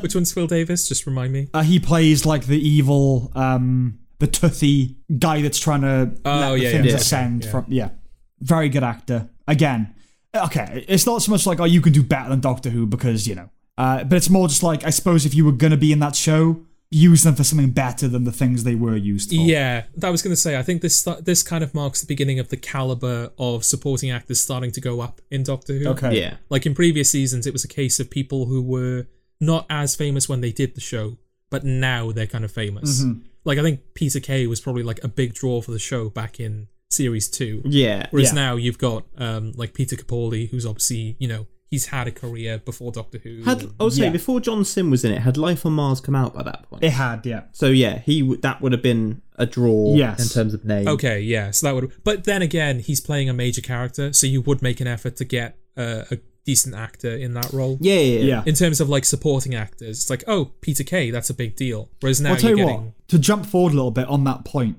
I thought it's a bit odd that Davros isn't played by a big name. Because the big name they wanted didn't do it. Oh, really? Oh, okay, I didn't know that. What big name did they want? They wanted Ben Kingsley. Ah, okay. Okay, that would have. Yeah, that makes sense. We'll get to it, but I feel like Julian Bleach does a pretty good job as Davros. Yeah, it's not bad, but it's just like I'd never heard of Julian Bleach. No, yeah, that's fair. Yeah, so the Fires of Pompeii, it's fairly disposable as an episode. Okay. The graphics have slightly improved. I noticed that Okay. ever so slightly, and basically fuck Donna. He shouldn't have saved anyone. I don't care about like, oh no, don't save the whole town, just save this No, they all have to die. That's the way this works. Okay. I don't like that. I do like the episode, but I do agree that with the ending, if he had not saved anyone, I would have been like, no, this is legitimately showing her the harsh truth of the fucking world. Yeah, Yes. that would have been a nice second episode for the companion. Is okay, you can travel with me and it's going to be fun, but there's also going to be moments where it's definitively not fun. And this is one of those moments. And also, she has before moderated his kind of dark impulses. Yeah. And it'd be interesting if this time you go, no, seriously, this time, I'm not being callous. I've got to leave them. Yes. You know what I mean? Yeah. So that would be interesting. Anyway, yeah. So my alternate title for this episode is Palaver. Nice. Nice. Did you notice Karen Gillan? No. She's also in this episode. Yeah, she's also in this. Right. Okay. So the soothsayer that chases after them initially, the red-haired soothsayer, is Karen Gillan. Oh, right. But she's dressed up and under makeup a little bit, so you can get away with that. Yeah, well, I certainly you didn't can't get notice. away with Peter Capaldi, you know? No. Anyway, so that's a thumb sideways as well. Okay, all right. Planet of the Ood. The Ood. Mm-hmm. Yeah, it's a pretty good episode, this one. Yeah. I don't have any notes, mainly because I guess I generally liked it. Yep. I like the idea of a big hangar in the snow. As you know, I have a fondness for snow-based things. Mm-hmm. Yes. I just liked that idea. I like the story, of the Ood sort of coming into their own. Yeah. And Does going this, rabid. I don't know if I'm remembering correctly. Does this kind of change what the Ood are slightly? Because prior to this, we've only seen them in The Impossible Planet and the Satan Pit, correct? Mm-hmm. Yeah, well, they're totally emancipated in this episode, aren't they? They become their own, civilization almost. I could be misremembering. I think not the idea, but sort of one of the implications of that two-parter that they were introduced in is that they're sort of willing slaves. Yes. Yeah. You have got that, but what you've got is that they're willing slaves who are then being horrifically mistreated. In The Impossible Planet. No, in Planet of the Ood, they're being... Well, that's what I was going to say. Yeah. This kind of changes it a little bit, where they're willing in the sense that they're very trusting and they're very subservient. But the slavery aspect of the Ood is completely involuntary. Yeah. They've sort of been taken advantage of. Yeah, they don't really know how to do anything else. But yeah, it's like their masters are abusing their privilege, I guess, their power. Yeah. It's got Black Man with a Whip. Yep. I don't know whether that was a conscious inversion or not. Right, okay. Because obviously the metaphor is they're slaves, yes. and these guys are their masters, yeah. and one of them's got a whip, and it's a black man. I just thought, oh, interesting. Yep. Okay. And I doubt that was an accident. No. Let's put it that way. Maybe not, yeah. That's sort of it. That's genuinely all I've got to say about Planet of the Ood. I liked it, Okay. Yeah, I did like the episode. Did you like the transformation? What's his face? What's the guy in this one? Tim McInnery. Yeah, his transformation into an Ood. How do you feel about that? Listen, yeah, I like it purely for the sake of the fact of they're telling him the entire time it's hair tonic when he's very clearly not regaining any hair, and he still buys it. Right up until he starts turning into an Ood, still has no idea, and is just quite happily drinking this hair tonic, and actually they're just poisoning him and turning him into an Ood. Changing him into an Ood, yeah. Oh shit! But you've got this transformation where he sort of pulls his own skin off. Yeah. And this sort of Ood sort of emerges underneath. And it's just pretty, by Doctor Who standards, it's a pretty gruesome transformation. Yeah. And then he just sort of sneezes out of brain at the end. Yes. And it's like, Doctor Which Who. is brilliant. I really liked that. Yeah. Yeah, that's it really. I've got, again, 2 alternate titles. One of them is Ood for Thought. Yeah, we're going with that. Yeah, but the other one is, it's a bit more nuanced. Nobody Knows the Trouble I've Seen, because Nobody Knows the Trouble I've Seen is a slave song. Yeah. So I thought I'd put Ood into that. No booty. No booty, yeah. Nobody booty, knows the trouble I've seen. Okay. The Sontaran Stratagem. So do you want to give a synopsis for this one? Oh yeah, we didn't give one for the... Oh, there's no point. There's no fucking point now. It's just arbitrary. We'll do it from series 5 onwards. Okay. But this is or specials onwards. The return of the Sontarans, who are classic Doctor Who villains. Or for me, the introduction of the Sontarans. Yeah, I suppose so, yes. Yes, how did you find the Sontarans, Sam? Oh, they're funny, aren't they? They're funny. They're silly, but I like them. They're noble warriors. Yeah. It's a really nice contrast, actually. The fact that they're these, warrior bound. They're all about, honor and fury and the, battle in their hearts, but they're just 3 foot tall. They're tiny and kind of pathetic. Yeah, it was sort of the right timbre of silly for me. Again, sometimes Doctor Who is kind of ridiculous, but it hits a level with which I'm comfortable. Yeah. And the fact that they're tiny and they look like that, but they are this, I guess, intimidating force. Yeah. I was like, okay, yeah, all right, I suppose. Well, before they demask, they look like Power Rangers villains. Yeah. They do. Yeah. They really do. Yeah. There's a really good line that I like. Words are the weapons of women folk. I really like that line. Yeah. That's funny. So at the beginning when they salute the Doctor, he's like, nah, none of that. And then Donna's like, I'll have a salute. Wind your neck, and you horrible woman. Why would they salute you? You haven't fucking done anything yet. Well, she's a companion of the Doctor. That's probably good enough. Entitlement. So, yeah, there's a better companion in the episode. Yes, there is. Oh yeah, this is the return of Martha as well. It is, yeah. Which was like my young. I don't remember how old I was when this episode aired, but the fact that they brought back an old companion, it's like, you can't do that. I mean, by this point, you'd already seen Rose Tyler in episode 1. Yeah, but yes, we have. I don't know. It would probably lead to the series will happen and then it'll lead to Rose or something. But the fact that Martha is just in the episode, like, in the you episode, can't do that. yeah. This is Donna's thing. Yeah. It's at this point I was thinking it was definitely weaker than series 3. Yes. Okay. Yeah, I don't think anyone would begrudge you for saying that. It was the first time the idea of a double episode wasn't repellent. Usually when I get to the end of an episode and it's clear that it's 2-part, I'm like, oh, I wanted you to wrap up, you know? Yeah. But this is the first. I was like, okay, all right, I'll have another one. Yeah, this episode's a thumbs up. Okay. My alternate title is Mini Eggs. Yeah, no, I mean, see, I'm a fan of the Sontaran. I want to write an episode where they come back.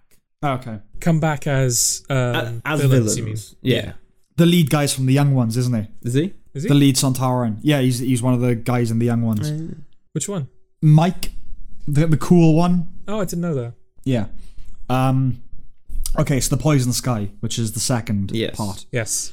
I like that they're just blatantly misogynistic. There's no bones about it. They're like clearly like a masculine class, you know, like a male warrior class. Yeah. Because there's a few little lines about like, oh, that was good for a woman or whatever.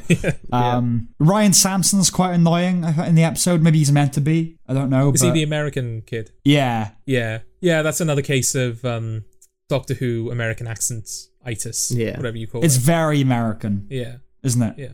He's a school shooter in waiting, that character. Like if he I'm smarter than you, I'm telling you, I'm cleverer than you. If he hadn't become embroiled with the Sontarans, he would have shot up a school. I'm telling you that right now. Okay. So yeah, obviously this is when the Sontarans advance and there are big gunfights and everything. So despite their warrior status, right, as we said, the Sontarans are goofy. So when they're being like mowed down, it's a bit disconcerting. When they're just being shot down with a hail of machine gun bullets, like, I thought they were like cute, playful little like generals. I don't know how I feel about that. Right, okay. That's interesting that you feel that way. Yeah, I don't like Doctor Who when it gets actiony. Okay. Or when it gets too actiony. Like I think is it in this episode he says, if I see one more gun, I swear to God. Or whatever. Yeah. I was like, yeah, I'm kind of with you. I don't want machine guns in Doctor Who. I want other, I want concepts. Yeah. I don't want gunfights. I'm like a Buddhist. I don't want concepts. I don't want gunfights. Imagine all the people. Yeah, it's okay. It's an okay episode. I prefer the first part. Yep. But it's all right. But then, of course, at the end, he turned out not to be a school shooter. He turned out to be a suicide bomber. I mean, both are nihilistic impulses, sure. But thumbs sideways to that episode. Okay. And my alternate title for that is Boiled Eggs. Not potato? It's because I had mini eggs, so I had to kind of pay it off. But You're aware of that, though. I think I don't know if we mentioned before that, like, the colloquial name for the Sontarans are potato heads. So they look I think like someone potatoes. calls them a potato in the episode. Yeah, at some yeah. point. Yeah. Right, the Doctor's daughter. Yes. So when she's first created and she emerges from the whatever it is, what's up with that guitar music? It's like a it just like surges. Yeah. I don't like because that. it's the Doctor's daughter, and it's like, oh my God, you know? Well, it's now the Doctor's wife. Yes. What? In real David life, Tennant's married that's to that who David actress. Tennant's married to. That David Tennant's married to her? Yes. Yeah. He did all right. Fair play. That is I gotta say, that's Peter Davison's daughter. Is it? Yeah. Yeah. And David Tennant... Oh, that's weird. Yeah. Yeah. They've already talked about this. Okay. Don't worry.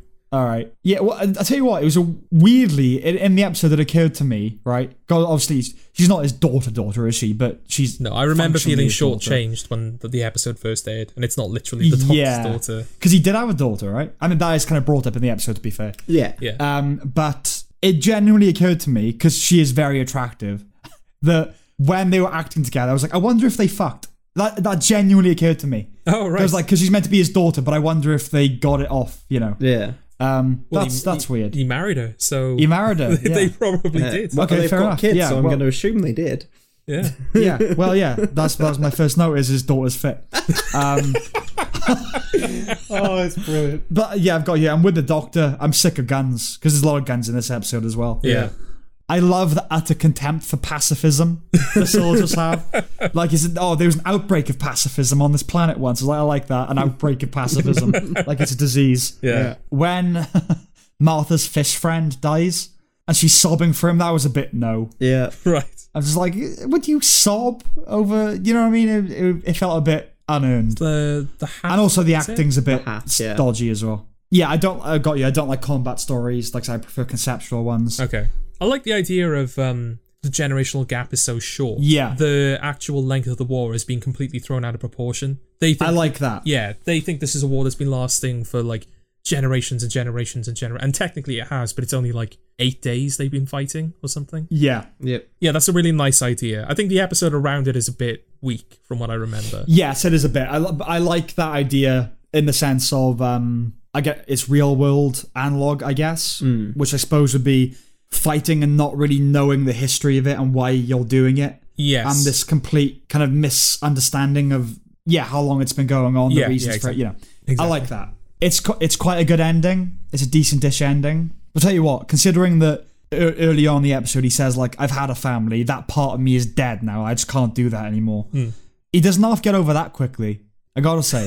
Yeah. Like, enough so that we can have an emotional ending where she's dying. Yeah. I like the design of the hat. Yeah. I quite like that. Yeah. I think they're pretty cool.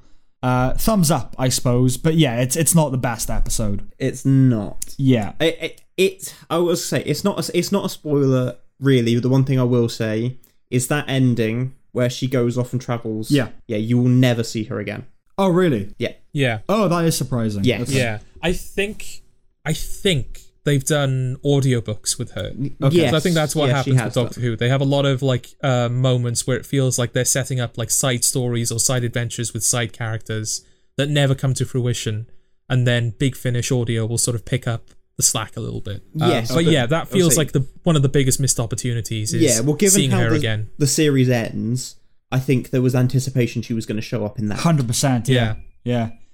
So my alternate titles for this episode, Green Around the Gills. That's one. Yeah. Yeah. But my favourite one, Jenny from the Dock. Jenny from the Dock.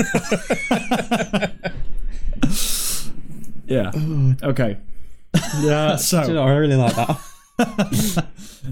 The Unicorn and the Wasp. Yes. Okay, so this led to me coining a term for Sam's Lexicorner. Do we have a Sam's Lexicorner? So we have a Sam's We haven't had Lexicorner. one for the last couple of episodes. We This haven't. is exciting stuff.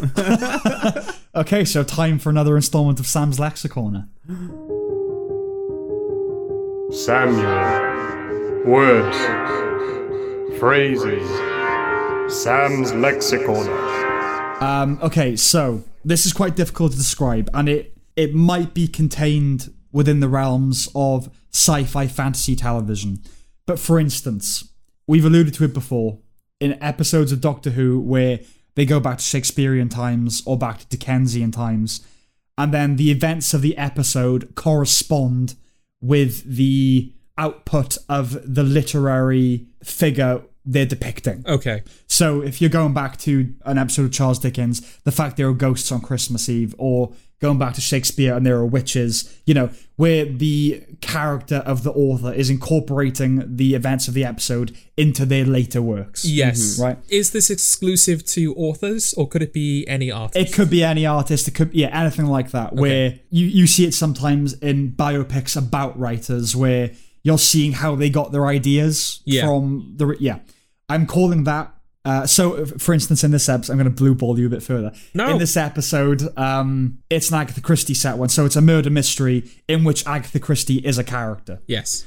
And the fact that her writing is similar to the plot of the episode is actually meta incorporated into the concept of the episode. Okay. So I'm going to call that the troposphere. Oh, okay. Okay? So not the troposphere, the troposphere. Troposphere. So how would you use that in a sentence? Would you say, oh, this episode has tropospheric writing? So this occupies the Agatha Christie troposphere. Okay. Or the Shakespeare... Yeah, but you could use it like that as well, obviously. Okay. All right. Troposphere. Samuel. Words. Phrases. Sam's Lexicon. Hang on, let me eat a minstrel. I've been staring into the bag. Lusting over minstrels.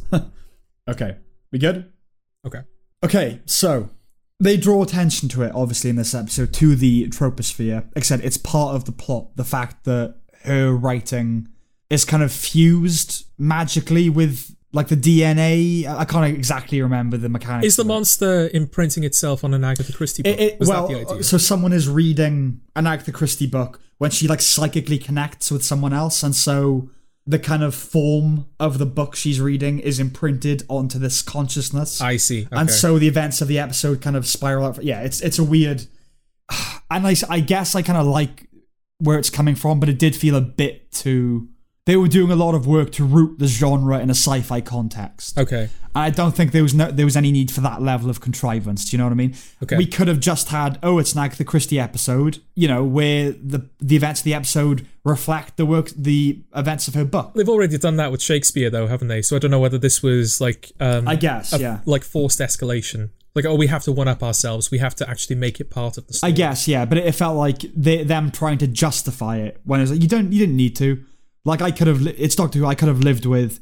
It just happens that she's involved in a murder mystery. Do you know what I mean? Yeah. It would almost have made sense. I mean, I would say I do like the episode, but it would have almost made sense if, like, one of the reasons why she did her writing is that it just so happens that in her actual life she ends up involved. Like, if that yes, but obviously they're trying to... The fundamental core around which the episode orbits is the fact that Agatha Christie vanished. Yes. And they're trying to answer that question. Problem is, by that point, she'd already written a bunch of books. And so they couldn't kind of root it in a Genesis kind of myth.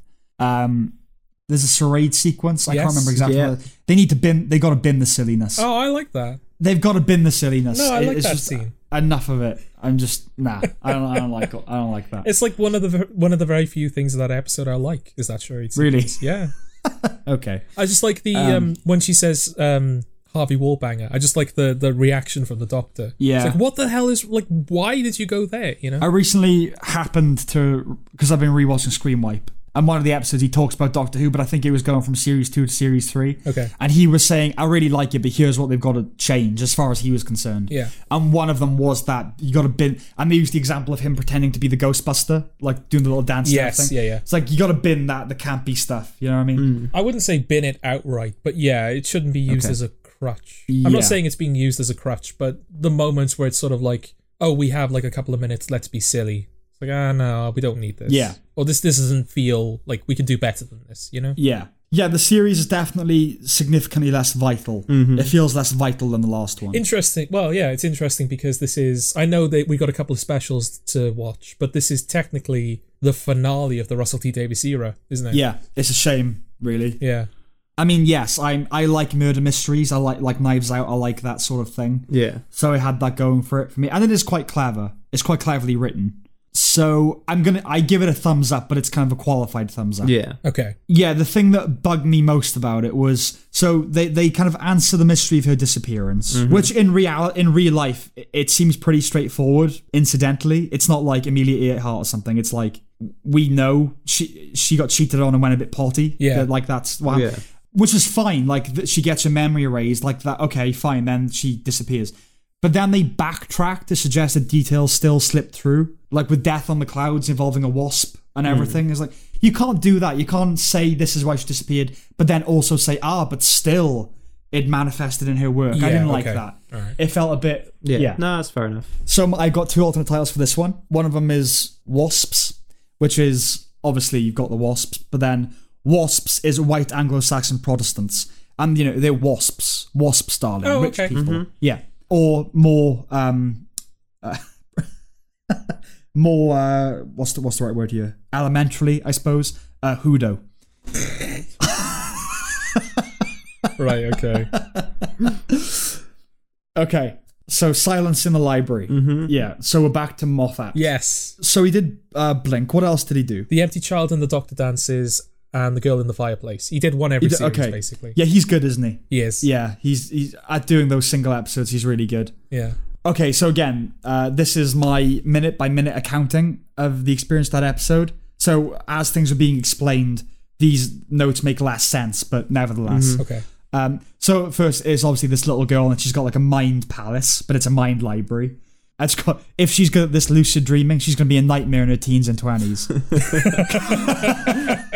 She's not going to leave her room. No. I've got, there's yawn rape, then there's dream rape. The Doctor and Donna dream rape that child. Okay. Okay, but that's... There you go again, Sam, ruining the magic. That's in jest. A library planet, I like it. Okay. I like the idea of a library planet. I think that's a cool idea. Yeah. I want to be on that planet. Okay.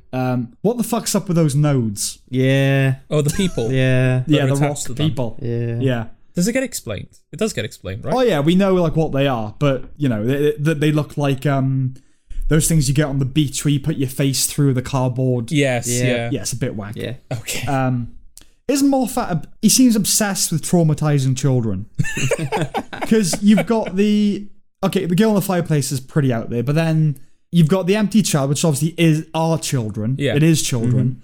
Then you've got you should be afraid of statues. This one is you should be afraid of the dark. Yes. That's what this one says. I quite like his obsession with tormenting the young. Right. I like that. I get it. I get the budget considerations and all, but when it became constrained to the single room, it started losing me a little bit. Okay. It's like I want them out in the library, out Yeah, in this yeah, world. And they've got they're seeding hope that Donna will die, but I suspect she won't. Right. Okay. But obviously that pays off at the end of the season. Yeah. Moffat definitely seems to be into more like insidious creeping threats, which I quite like. Yeah. Of like it's the shadows, and all of a sudden there's another shadow. I like that.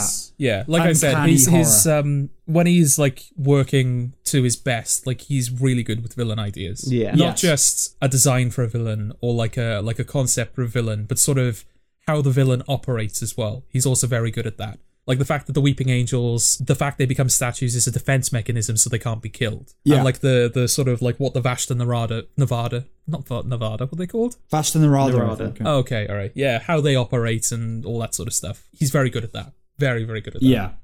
Obviously, I was also okay with this being a two-parter. Yep. I didn't think it would be because it's Moffat. It's just going to be one great episode, but obviously it was a two-parter. Obviously, thumbs up. Yep. My alternate titles for this one are Shadowbound, and that's clever because books are bound, so that's one. Thank you for explaining why it was clever, Sam. Yeah, it's all right. But then my favourite one, Shadows. Okay, so then Forest of the Dead. Yeah. Yeah, his episodes seem to be... He really likes playing around with time, doesn't he? And placement therein. Yes. That's what I really like about his episodes, is that they really explore time, Not just, they go to a different point in time, but things pay off later in the episode, and there's a circularity Yeah, to the them, time and- travel isn't just a tool to get them to the location of the story. It's part of the narrative. Yes. Yeah, and a show like Doctor Who, that's one of the fact that you can use the premise of the show like that, again, is one of his Yeah. strengths. We'll say you've introduced River Song now, and I do really like the fact that they know each other, but they meet in Yeah, the wrong... I think that's Yeah. brilliant. It's sort of like... Stuff like that. In, I think it was Star Trek Discovery, wasn't it? There's like a shot in the first episode where two ships meet each other, but they're not like on the same plane. Right. Like one of them is sort of like upside down and sort of at a different angle. It's like, Yeah. oh yeah, if you're in space, ships would never be flat against each other. And like if you're in a universe with another time traveler, you would never meet each other in like linear order, would you? Yeah. You would meet each other out of order. So that's a really Yeah. nice idea. Yeah.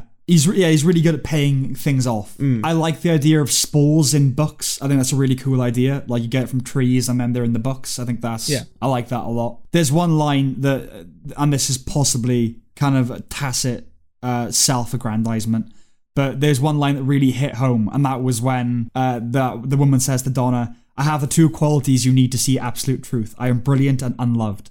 That's good. I like that a lot. That's really good. It lacks the kind of the cleanness of Blink, but it's still like solidly ambitious, respectable. Is that just the effort. virtue of the fact that it's a two-parter rather than a single contained entity? Partly, but it's not messy, but it's a bit messy. Like when Blink starts paying off, everything's very oh yes, and it just everything follows on. Yeah. this is a bit more muddled, Okay. but not really, not massively. Yeah. It's not as good as Blink, No. but nothing is No, yet. in the Russell T Davies era, because that's what we're talking about at the moment. Yeah. But in this era of the show, Blink is his magnum opus, definitely. Yes, 100%. I don't know if this was deliberate, but there's obviously it's robots, and there's a Cal, as in like Hal and a Dave. I don't know whether that was deliberate or not. Maybe, yeah. I would believe that that's deliberate. Yeah. Like I said, great payoff. It's the best of the season, I would say. Oh, interesting. Okay. Because the next episode, I think, would probably be considered by a lot of people to be the best episode of the season. Would it? Yes. Interesting. Okay, well, we'll get to that in a sec. Okay. Thumbs up, obviously. So, I've got loads of alternate titles for this one. I found this one really difficult to come up with a good alternate title for. Okay. So, just because the first one was called, the idea was Shadowbound, I've got Moonbound here, because obviously Dr. Moon is the guy. Yes. But I don't like that. So, I've got a series of river puns, okay? Okay. So, bear with me. So, I've got River in the Forest. Yeah. That's the first one. I've got River Phoenix, right? Okay. I've got Daimia River. I've got Wi-Fi Mia River. But then my favourite one by far, The Matrix Revolutions. The Matrix Revolution. That's my favourite one. Yeah, okay. Yeah, I liked it a lot. Okay. Okay, so Midnight. Yes. Bottle episode, obviously. Donna Light episode. No Donna to be Donna seen. Light, that's always good. I like the idea of it. Again, it's more of a creeping threat, isn't it? Of something that start like overtaking your language. I Yeah, like you that. could be forgiven for thinking that this was a Moffat idea in a way, Yeah, couldn't you? yeah, It'd be really definitely. good. It was one of those episodes. Halfway through, it was feeling a bit disposable to me. Of like, oh, I get it, a bottle episode. They're cutting costs. It's a decent idea, but like, it's not going to be remembered. Okay. It got better the more it went on. Yeah. The Doctor is too quick to pacifism sometimes. Right. He's too quick to say, no, we can't do anything. He's like, no, yeah, fuck her off. Get her out the ship as far as I'm concerned. Yeah, it's good. I mean, I think the reason maybe that it sticks with a lot of people is the ending. And I like the ending a lot. And I mean the very ending now. When he's talking with Donna and then she repeats him and he's like, hey, don't do that. Yeah. Yeah. Don't. And he seems genuinely traumatized by it, you know? I like that a lot. Like, again, I said I'm not a fan of when the Doctor gets particularly serious, but I like that moment. And I love as well that even to this day, we know nothing about the Midnight Entity. We don't know what it is. We don't know what it looks like. We know literally nothing about it. I've got that. I like that it's unresolved. It's totally unresolved. Yeah. It's there. It's gone. They never have any explanation for it. Yeah, that's great. That's sort of all I got to say, really. It's a very good episode. I guess I prefer its precedent just because of its ambition. It feels like it's a big story, you know, that executed really well. And I like this a lot. For me, it wasn't as good as Forest of the Dead. Yeah. I think it stands out, though, because it is such a small episode. Like, compared to the action-heavy two-parter of, like, the Sontaran episodes, and the fact that you said that, like, the previous story feels quite grand in scale. And now we just have this tiny little character piece, almost. Yeah. I was going to say, what do you think of David Tennant's performance in this episode? Do you feel like it was any better than the stuff around it? I can't say it stood out to me. Okay. I mean, one of the things with Tennant's performance in general is he's just there for me. And that's a completely neutral comment. He's obviously not bad. Yeah. But he's so, like, just in the role at this point. I don't really notice him. Yeah. Yeah, I can't say that it particularly stood out for me. But yeah, I guess it's good. Okay. You know? I don't know if it's any better myself. I just wonder if it's because there's such a focus on it this episode. Because it is, like, it's all in the performances. What's the name of the woman? The one who gets infected? What's her real name? I don't know. She's in the Full Monty. Okay. She's a good northern actress. But yeah, I can't remember her name at the Okay. moment. Well, I mean, everyone is good in that episode, but it's her and David Tennant, isn't it? They're carrying that episode. Yeah. My alternate title for that is Paranoia. Okay. It's a weaker one, but there's not much this to might go be on this one of one. the few instances where I would want to stick with the original title. Okay. Yeah. Yeah. Again, at some points I'm doing it for the sake of it, not necessarily because they're better than the actual titles. Okay. You know? But yeah, I mean, this episode is about paranoia. That's what it's about. Oh, yeah. The Midnight concept aside, it's clearly just about people turning on each other, you know? Yes. And it does that well. I don't remember there being any instance where it feels like, oh, at this point, this character would feel this, so let's jump to that moment. It does feel natural the way that characters get to where they get to. It does unfold organically, definitely. Yeah. And you know that if this was done more recently, that episode probably would have been one take as well. Absolutely. Yeah. All right. Thumbs up. Yeah. Turn left. Now, last one had no Donna. This one has no Doctor. Yeah. How did you feel about that, Sam? Well, I'm assuming this is also a well-regarded episode. Do you know what? I genuinely don't know. It's Okay. got Billy Piper in it, probably. Well, also it's pretty out there, you know, and it is, again, it's jumping with. I gotta say, I feel sorry for Donna in one respect. She keeps having these like entire lives that aren't real. It's like in the library episode, she ends up like having these kids and everything. It's like, you know, none of this is real, right? Yeah. She keeps having these fucking like. Anyway, so at the beginning, they are in what looks like China. It's obviously not. It's another planet. Yeah. But at first I thought they were in China. And then when she's talking to the fortune teller, she says, "Oh, I'm from a planet called Earth." I was like, "Whoa." Like racist. When they're at when she is thrust into her alternate reality, when she's at like that office party or whatever, and they all rush outside, it's a Christmas style, and they all run outside to see her. I was like, "How old are you? Yeah. You're a fully grown adult. You're not gonna like sprint outside to see a star." Yeah. It's like, "Oh, fuck off, it's cold." I'm gonna have another Stay beer or with my whatever. Jägermeister. The alcoholics of this country would not just go outside for a star unless they were all going out for a collective fag. Yeah. Yeah. I like the idea of a Dr. Light episode, but not when the fucking companion is Donna. Right. Because it's just that delivery she does. Like, I've got here Beatrice. I guess that was the highlight for me. Beatrice! You know, that stupid fucking face that she pulls. Yeah. I'm sorry, I can't abide Donna. Okay. I don't know if this is deliberate. Is it a Threads reference in this episode? A what reference? Okay, so there's a film from the 80s, a TV film called Threads, right? And it was broadcast at the height of the Cold War. And it's become infamous because it traumatized loads of kids who saw it. Because it basically depicted what would happen if a nuclear bomb went off in England. Right, okay. And it's like quite an infamous TV movie that was shown once and like never shown again. Okay. And there's a famous image of a mushroom cloud in the distance. And it's horrible. Like even now, like people seeing it going, they've done it. They've actually gone and fucking done it. And like a woman like pissing herself, and then you see like things just completely being destroyed in fire, and it's like horrible. And I know it's a mushroom cloud is a mushroom cloud, but the particular way it's framed and looks exactly like the mushroom cloud from Threads. Okay. So I don't know whether that was a reference or not. It could be. It could very well be. Yeah. But I don't know if that's just like... I feel like you could arrive at that image without knowing that Threads exists. Yeah, absolutely. It's a bit of a tenuous connection. The only argument would be like Threads. It's not that it's fairly obscure, but it's one of those things that people in TV all seem to know about it. You know, like it's the thing they saw as a kid. Okay, it's a nice so connection if it is a real connection. Yeah, because obviously it presents like a sort of dystopian image as well, doesn't it? Which Threads obviously. Yes, yeah. This is a world without the Doctor, and the world just falls to ruin. Basically, like every Earth story that's happened since the Runaway Brides, the villains win. So Earth just gets worse and worse and worse and worse. Yeah, absolutely. She calls the Italian dude Mussolini. Would that be acceptable now, do you think? I don't know. If he's Italian, then maybe. Yeah. Can you not be racist to an Italian? Is that because there are certain ones you can and you can't? I guess. Well, they're olive skinned, aren't they? So they're sort of not white. Yeah. But I don't know. Okay. Something needs to be explained to me about the TARDIS. Okay. Does it take him where he's needed? Is that the idea of the TARDIS? Yes. Because, right, all the threats to Earth that manifest in the episode, you know, that he didn't stop, did he end up at those locations in time incidentally, or was he taken there because he was needed? Because it's a hell of a coincidence if he just happened to be in all these locations. Yeah, I think the going theory is that the TARDIS takes him where he needs to go. Okay, then I can live with it, because what are the threats that are manifest in this episode that he didn't stop? Well, there's the...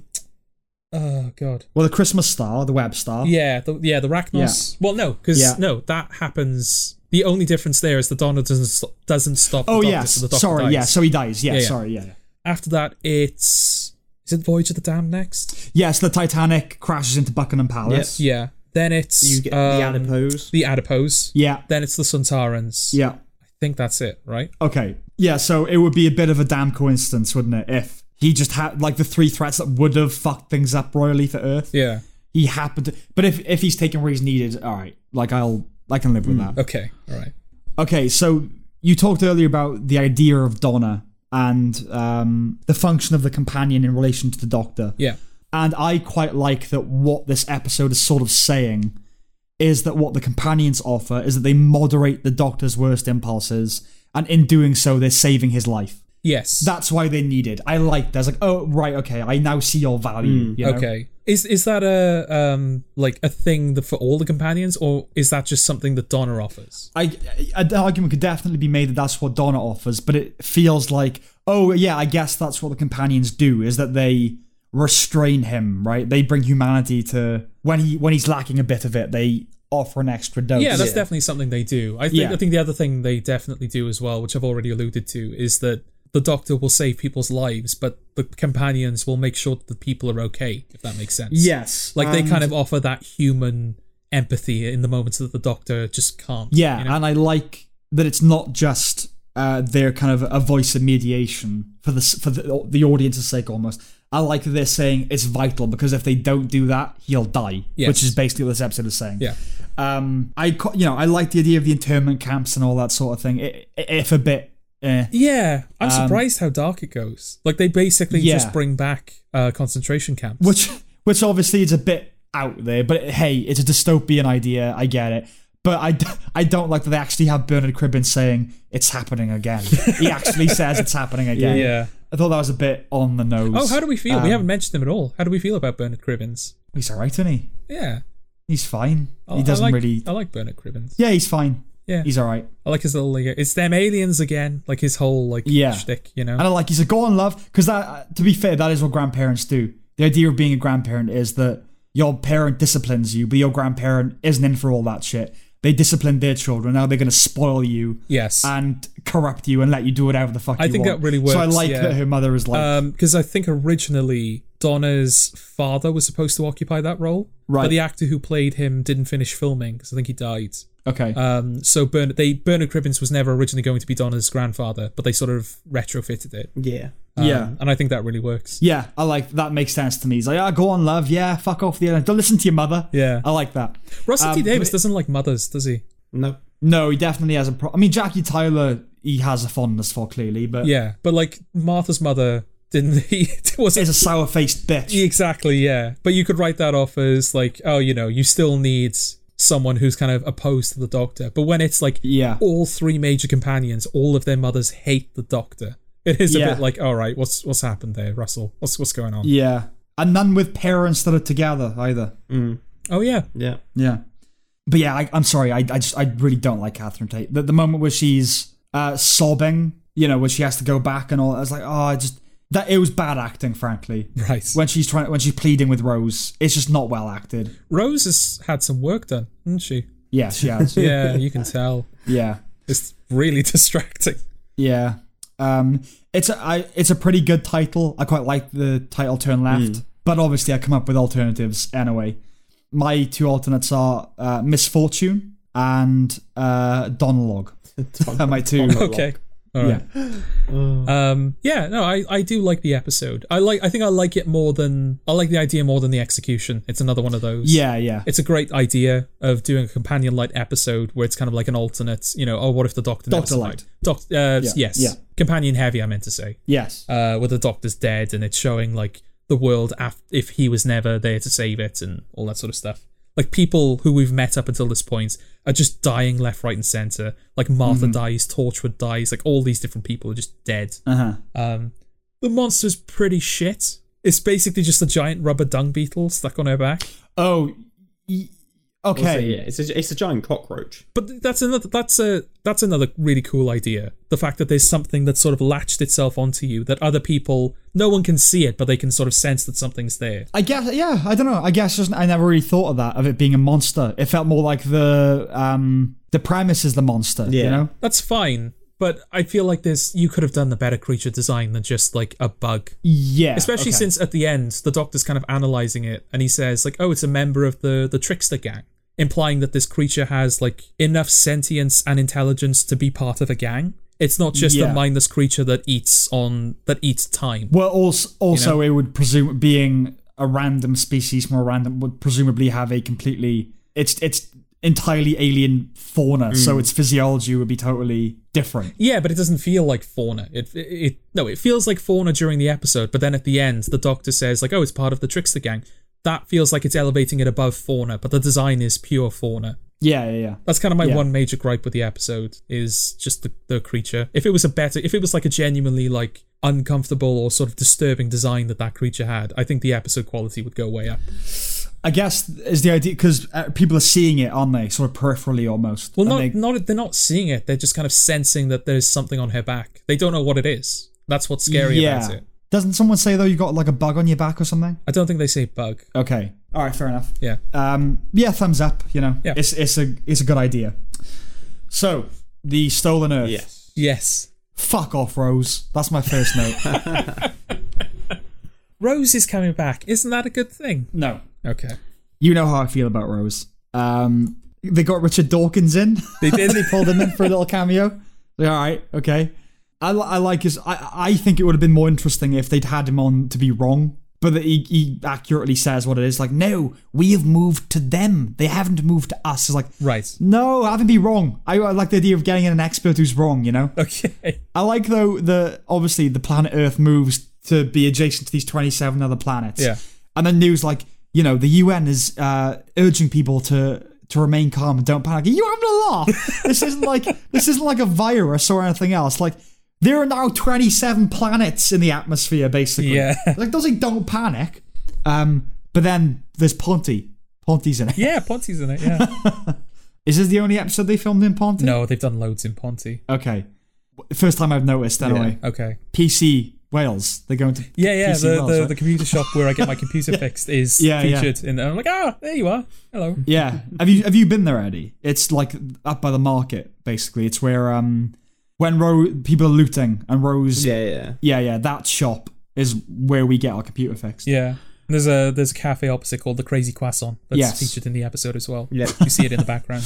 Anyway, I know that obviously there are specials following this. But it does make sense to wrap up Tennant's tenure by kind of involving everyone in like a victory lap. Yeah, this is definitely the big finale. It's better to think of this as like the big finale, and then the subsequent specials are just kind of the epilogue of his era. Yeah, it's definitely a greatest hits episode. Yeah, which is both what's good and what's bad about it, I think. Yeah, because it does reach a point where it is literally just, oh, such and such is back. Oh, such and such is back. Well, I'll quickly jump forward to a note from the next episode, and that he says at the beginning, we're not doing the nostalgia tour. Like, yeah, you are. Yeah. That's exactly what you're doing. But I don't know whether that's supposed to end. That's supposed to be a statement of like, right, we're done with the nostalgia. Now the episode's going to happen. I guess. I don't know. Because everyone's been introduced by that point, I think. Even Davros has been introduced. I think so. Yeah. So throughout the season, the recurring idea motif has been bees disappearing, right? Yes. That's been like I can't say it was this is what I thought it was. It's called colony collapse disorder. It's a thing. I weirdly read up on it recently for some reason. Okay. But yeah, I suspected that this was the reason, or like something like this. Do you know what I mean? The Daleks were coming back. No, but like the Earth was under imminent threat because all the bees are fucking off. Do you know what I mean? Okay. Not the Daleks specifically. I like it when they're out on the street and the guy goes, "Get back in the sky," and throws something at the Dalek. That's funny. Get back where you came from, you tin fuck. Yeah. I like that. There was a moment where just a line from Shaun the Dead was resonating in my head. And even though I wanted Harriet Jones to die, the moment where the Dalek aims his gun at her, I just aired, "Don't point that gun at Barbara!" That's all I could think in my head. How did you like the conclusion, I suppose, to the running gag of, yes, we know who you are? Like the final character to say that was a Dalek. How do you feel about that? Yeah, it's fine. Eddie, you're not a fan of her, are you? No. You don't like Harriet Jones? No. So yeah, I guess I'm glad she was there. I gotta say though, I mentioned the thing about the UN saying don't panic. Yeah. I know what they're trying to do. They're trying to kind of integrate it into, what if this really happened? How would pop culture respond? Yes. And so you have the interview with Dawkins, and then you have Paul O'Grady going, "Are you seeing these planets they got in the sky?" And it's like, you wouldn't be quipping about it, mate. No. You wouldn't be, there wouldn't be late night talk show. Also, it's bloody quick, isn't it? Like, they must have been filming the episode as it happens. Yeah. As they changed, and he's like, "Oh, I'll do a bit on this now." They're seeing these things in the sky. Like, mate, this isn't, everything would be cancelled. Yeah. Like, nothing. Yeah. Obviously, I haven't watched Torchwood. Or the Sarah Jane Adventures, I assume. No. You know Gwen? Gwen, right? Yeah. When she's firing at the Dalek, it was like, calm down, love. Like, that was just real overacting. It's like, just machine gunning at the Dalek. When Rose and the Doctor reunite, they actually ran at each other across the street. I didn't like that. But they never reach each other. That's true. mine got They just get shot. zapped. Yeah. I guess it's a thumbs up, but I didn't love the episode. How do you like Insane Dalek Khan? Oh, it's okay. Yeah, I like Insane That's Dalek. all right. I don't particularly like the episode because I think it's too much. It is too much. That's like my gripe. Yeah. It is, And yeah, It it is a does. lot. It gets to the point where it does wind me up. Because there's a line that Jack says when they hear the Daleks, and he just turns around and he goes, "I'm sorry, there's nothing I can do. We're dead." And I'm like, Doctor gets out these things, generally speaking. Yeah. Yeah, exactly. So my alternate titles for this episode: Unearthed. That's one. Okay. But the one I'm going to go with is elliptic. An elliptic is the shape of the Earth. It also means something confusing and unexplained. So, and I'll pay that off with the title for the second one as well. Okay. All right. The Jaduna back. That's always good. Yeah, the Jaduna back. The Doctor he speaks Jadoon. He does. Yeah. How did you like him speaking Jadoon? I had no opinion one way or the other. All right. Yep. All right. Okay, so Journey's End. Journey's End. Davros is very Emperor Palpatine, isn't he? Yes. Yeah. Including like electricity like coming out of his fingers. And just how like hammy he gets. Oh yeah. Like he just starts fucking screaming whenever he's like talking about his plan and stuff. Yeah. Why did it have to be fucking Donna that saved the day? Because Why? Because Why? she's the companion. But she's so cocky when it's just so cringy. It's horrible. The big payoff. I didn't like it at all. I like the events of it, and it's quite clever. But the way it's executed is Right. when it's like her, like, oh, I'm like half a doctor. I can do this. I can just like fuck off. Like, who are you? Yeah. I didn't like that. Okay. Is Captain Jack just sex? Yeah. Pretty much. Yeah. Okay. Because everything is just an opportunity for flirtation. Yep. Yeah, didn't like that. Well, that's I don't know. That's his That is character. I don't know that what is else to him say in about general. that. I guess, yeah. It's okay, the episode, but like I said, I'm not a fan of the action-heavy episodes. It's a bit of a cop-out that Rose gets her own doctor. Okay. I didn't like that. Because he's the same in every way, except he's committed genocide. That's the difference. No, he's human, right? That's the idea. Oh, he's okay, part and he's human. human. Yeah.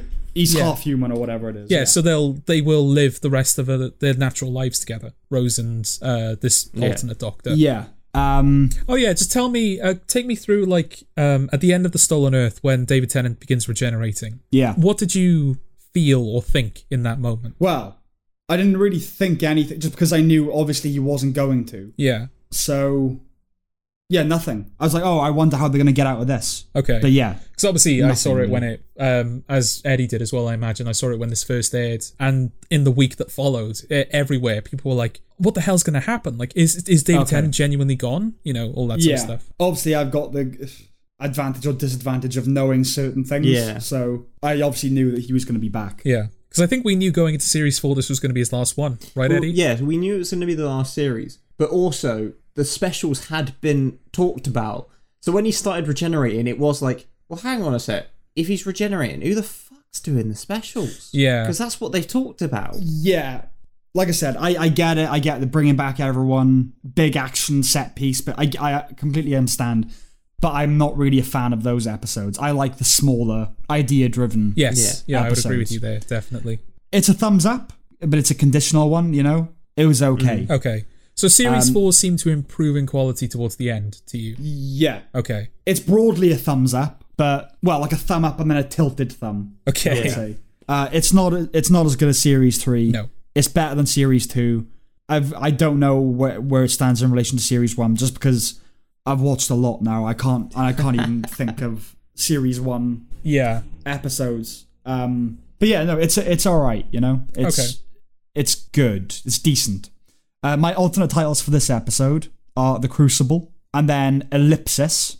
And right, so Elliptic, the previous episode, is Shape of the Earth and, like I said, something mysterious. Yeah. Ellipsis, obviously ellipsis means what's going to happen next. Yes. There's that. But also, ellipsis is what you use in language to denote gaps in speech, Yeah. right? So like you're filling in a gap with an ellipsis. Yeah. And obviously Donna's memory gets erased. So that would okay. be the All right. yeah. So elliptic ellipsis. Or failing that, I would call part 1 reunion, because obviously everyone comes back together. Yeah. And then part 2 homecoming. Right. And obviously they are synonyms. Yeah. But on balance, I'll go with elliptic ellipsis, I think. Okay. So yeah, season 4, broadly a thumbs up with a bit of an angle to them. Okay. Yeah. All right. Fair.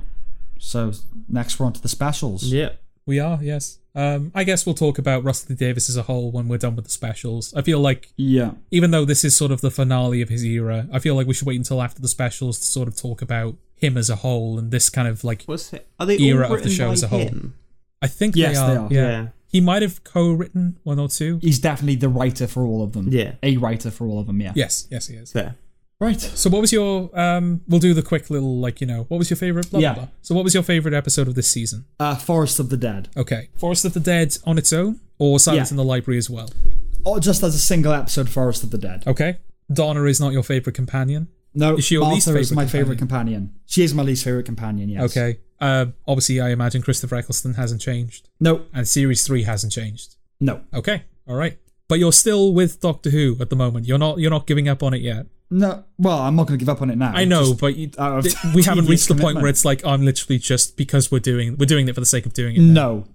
It was a bit burdensome this time because I had to watch them all in 4 days. Right. Or 5 days, however long it was. That was a bit rough. But yeah, we got a week now, so I'll parcel them out accordingly. Well, a week for But it's 5 only like episodes, 4 essentially. yeah, 5 You can do one a episodes, day yeah, and yeah. you'll be fine, Yeah. Right, guess we'll see you on the next Yep. episode then. Okay. Ciao, ciao. All right. All right. Take it away. Disconnected so alone, yeah. Severed from all you know. Isolation, yeah. Brings you to the end. Keith. Until you love again. Oh, isolation. All right. If you could only see. Okay. What will go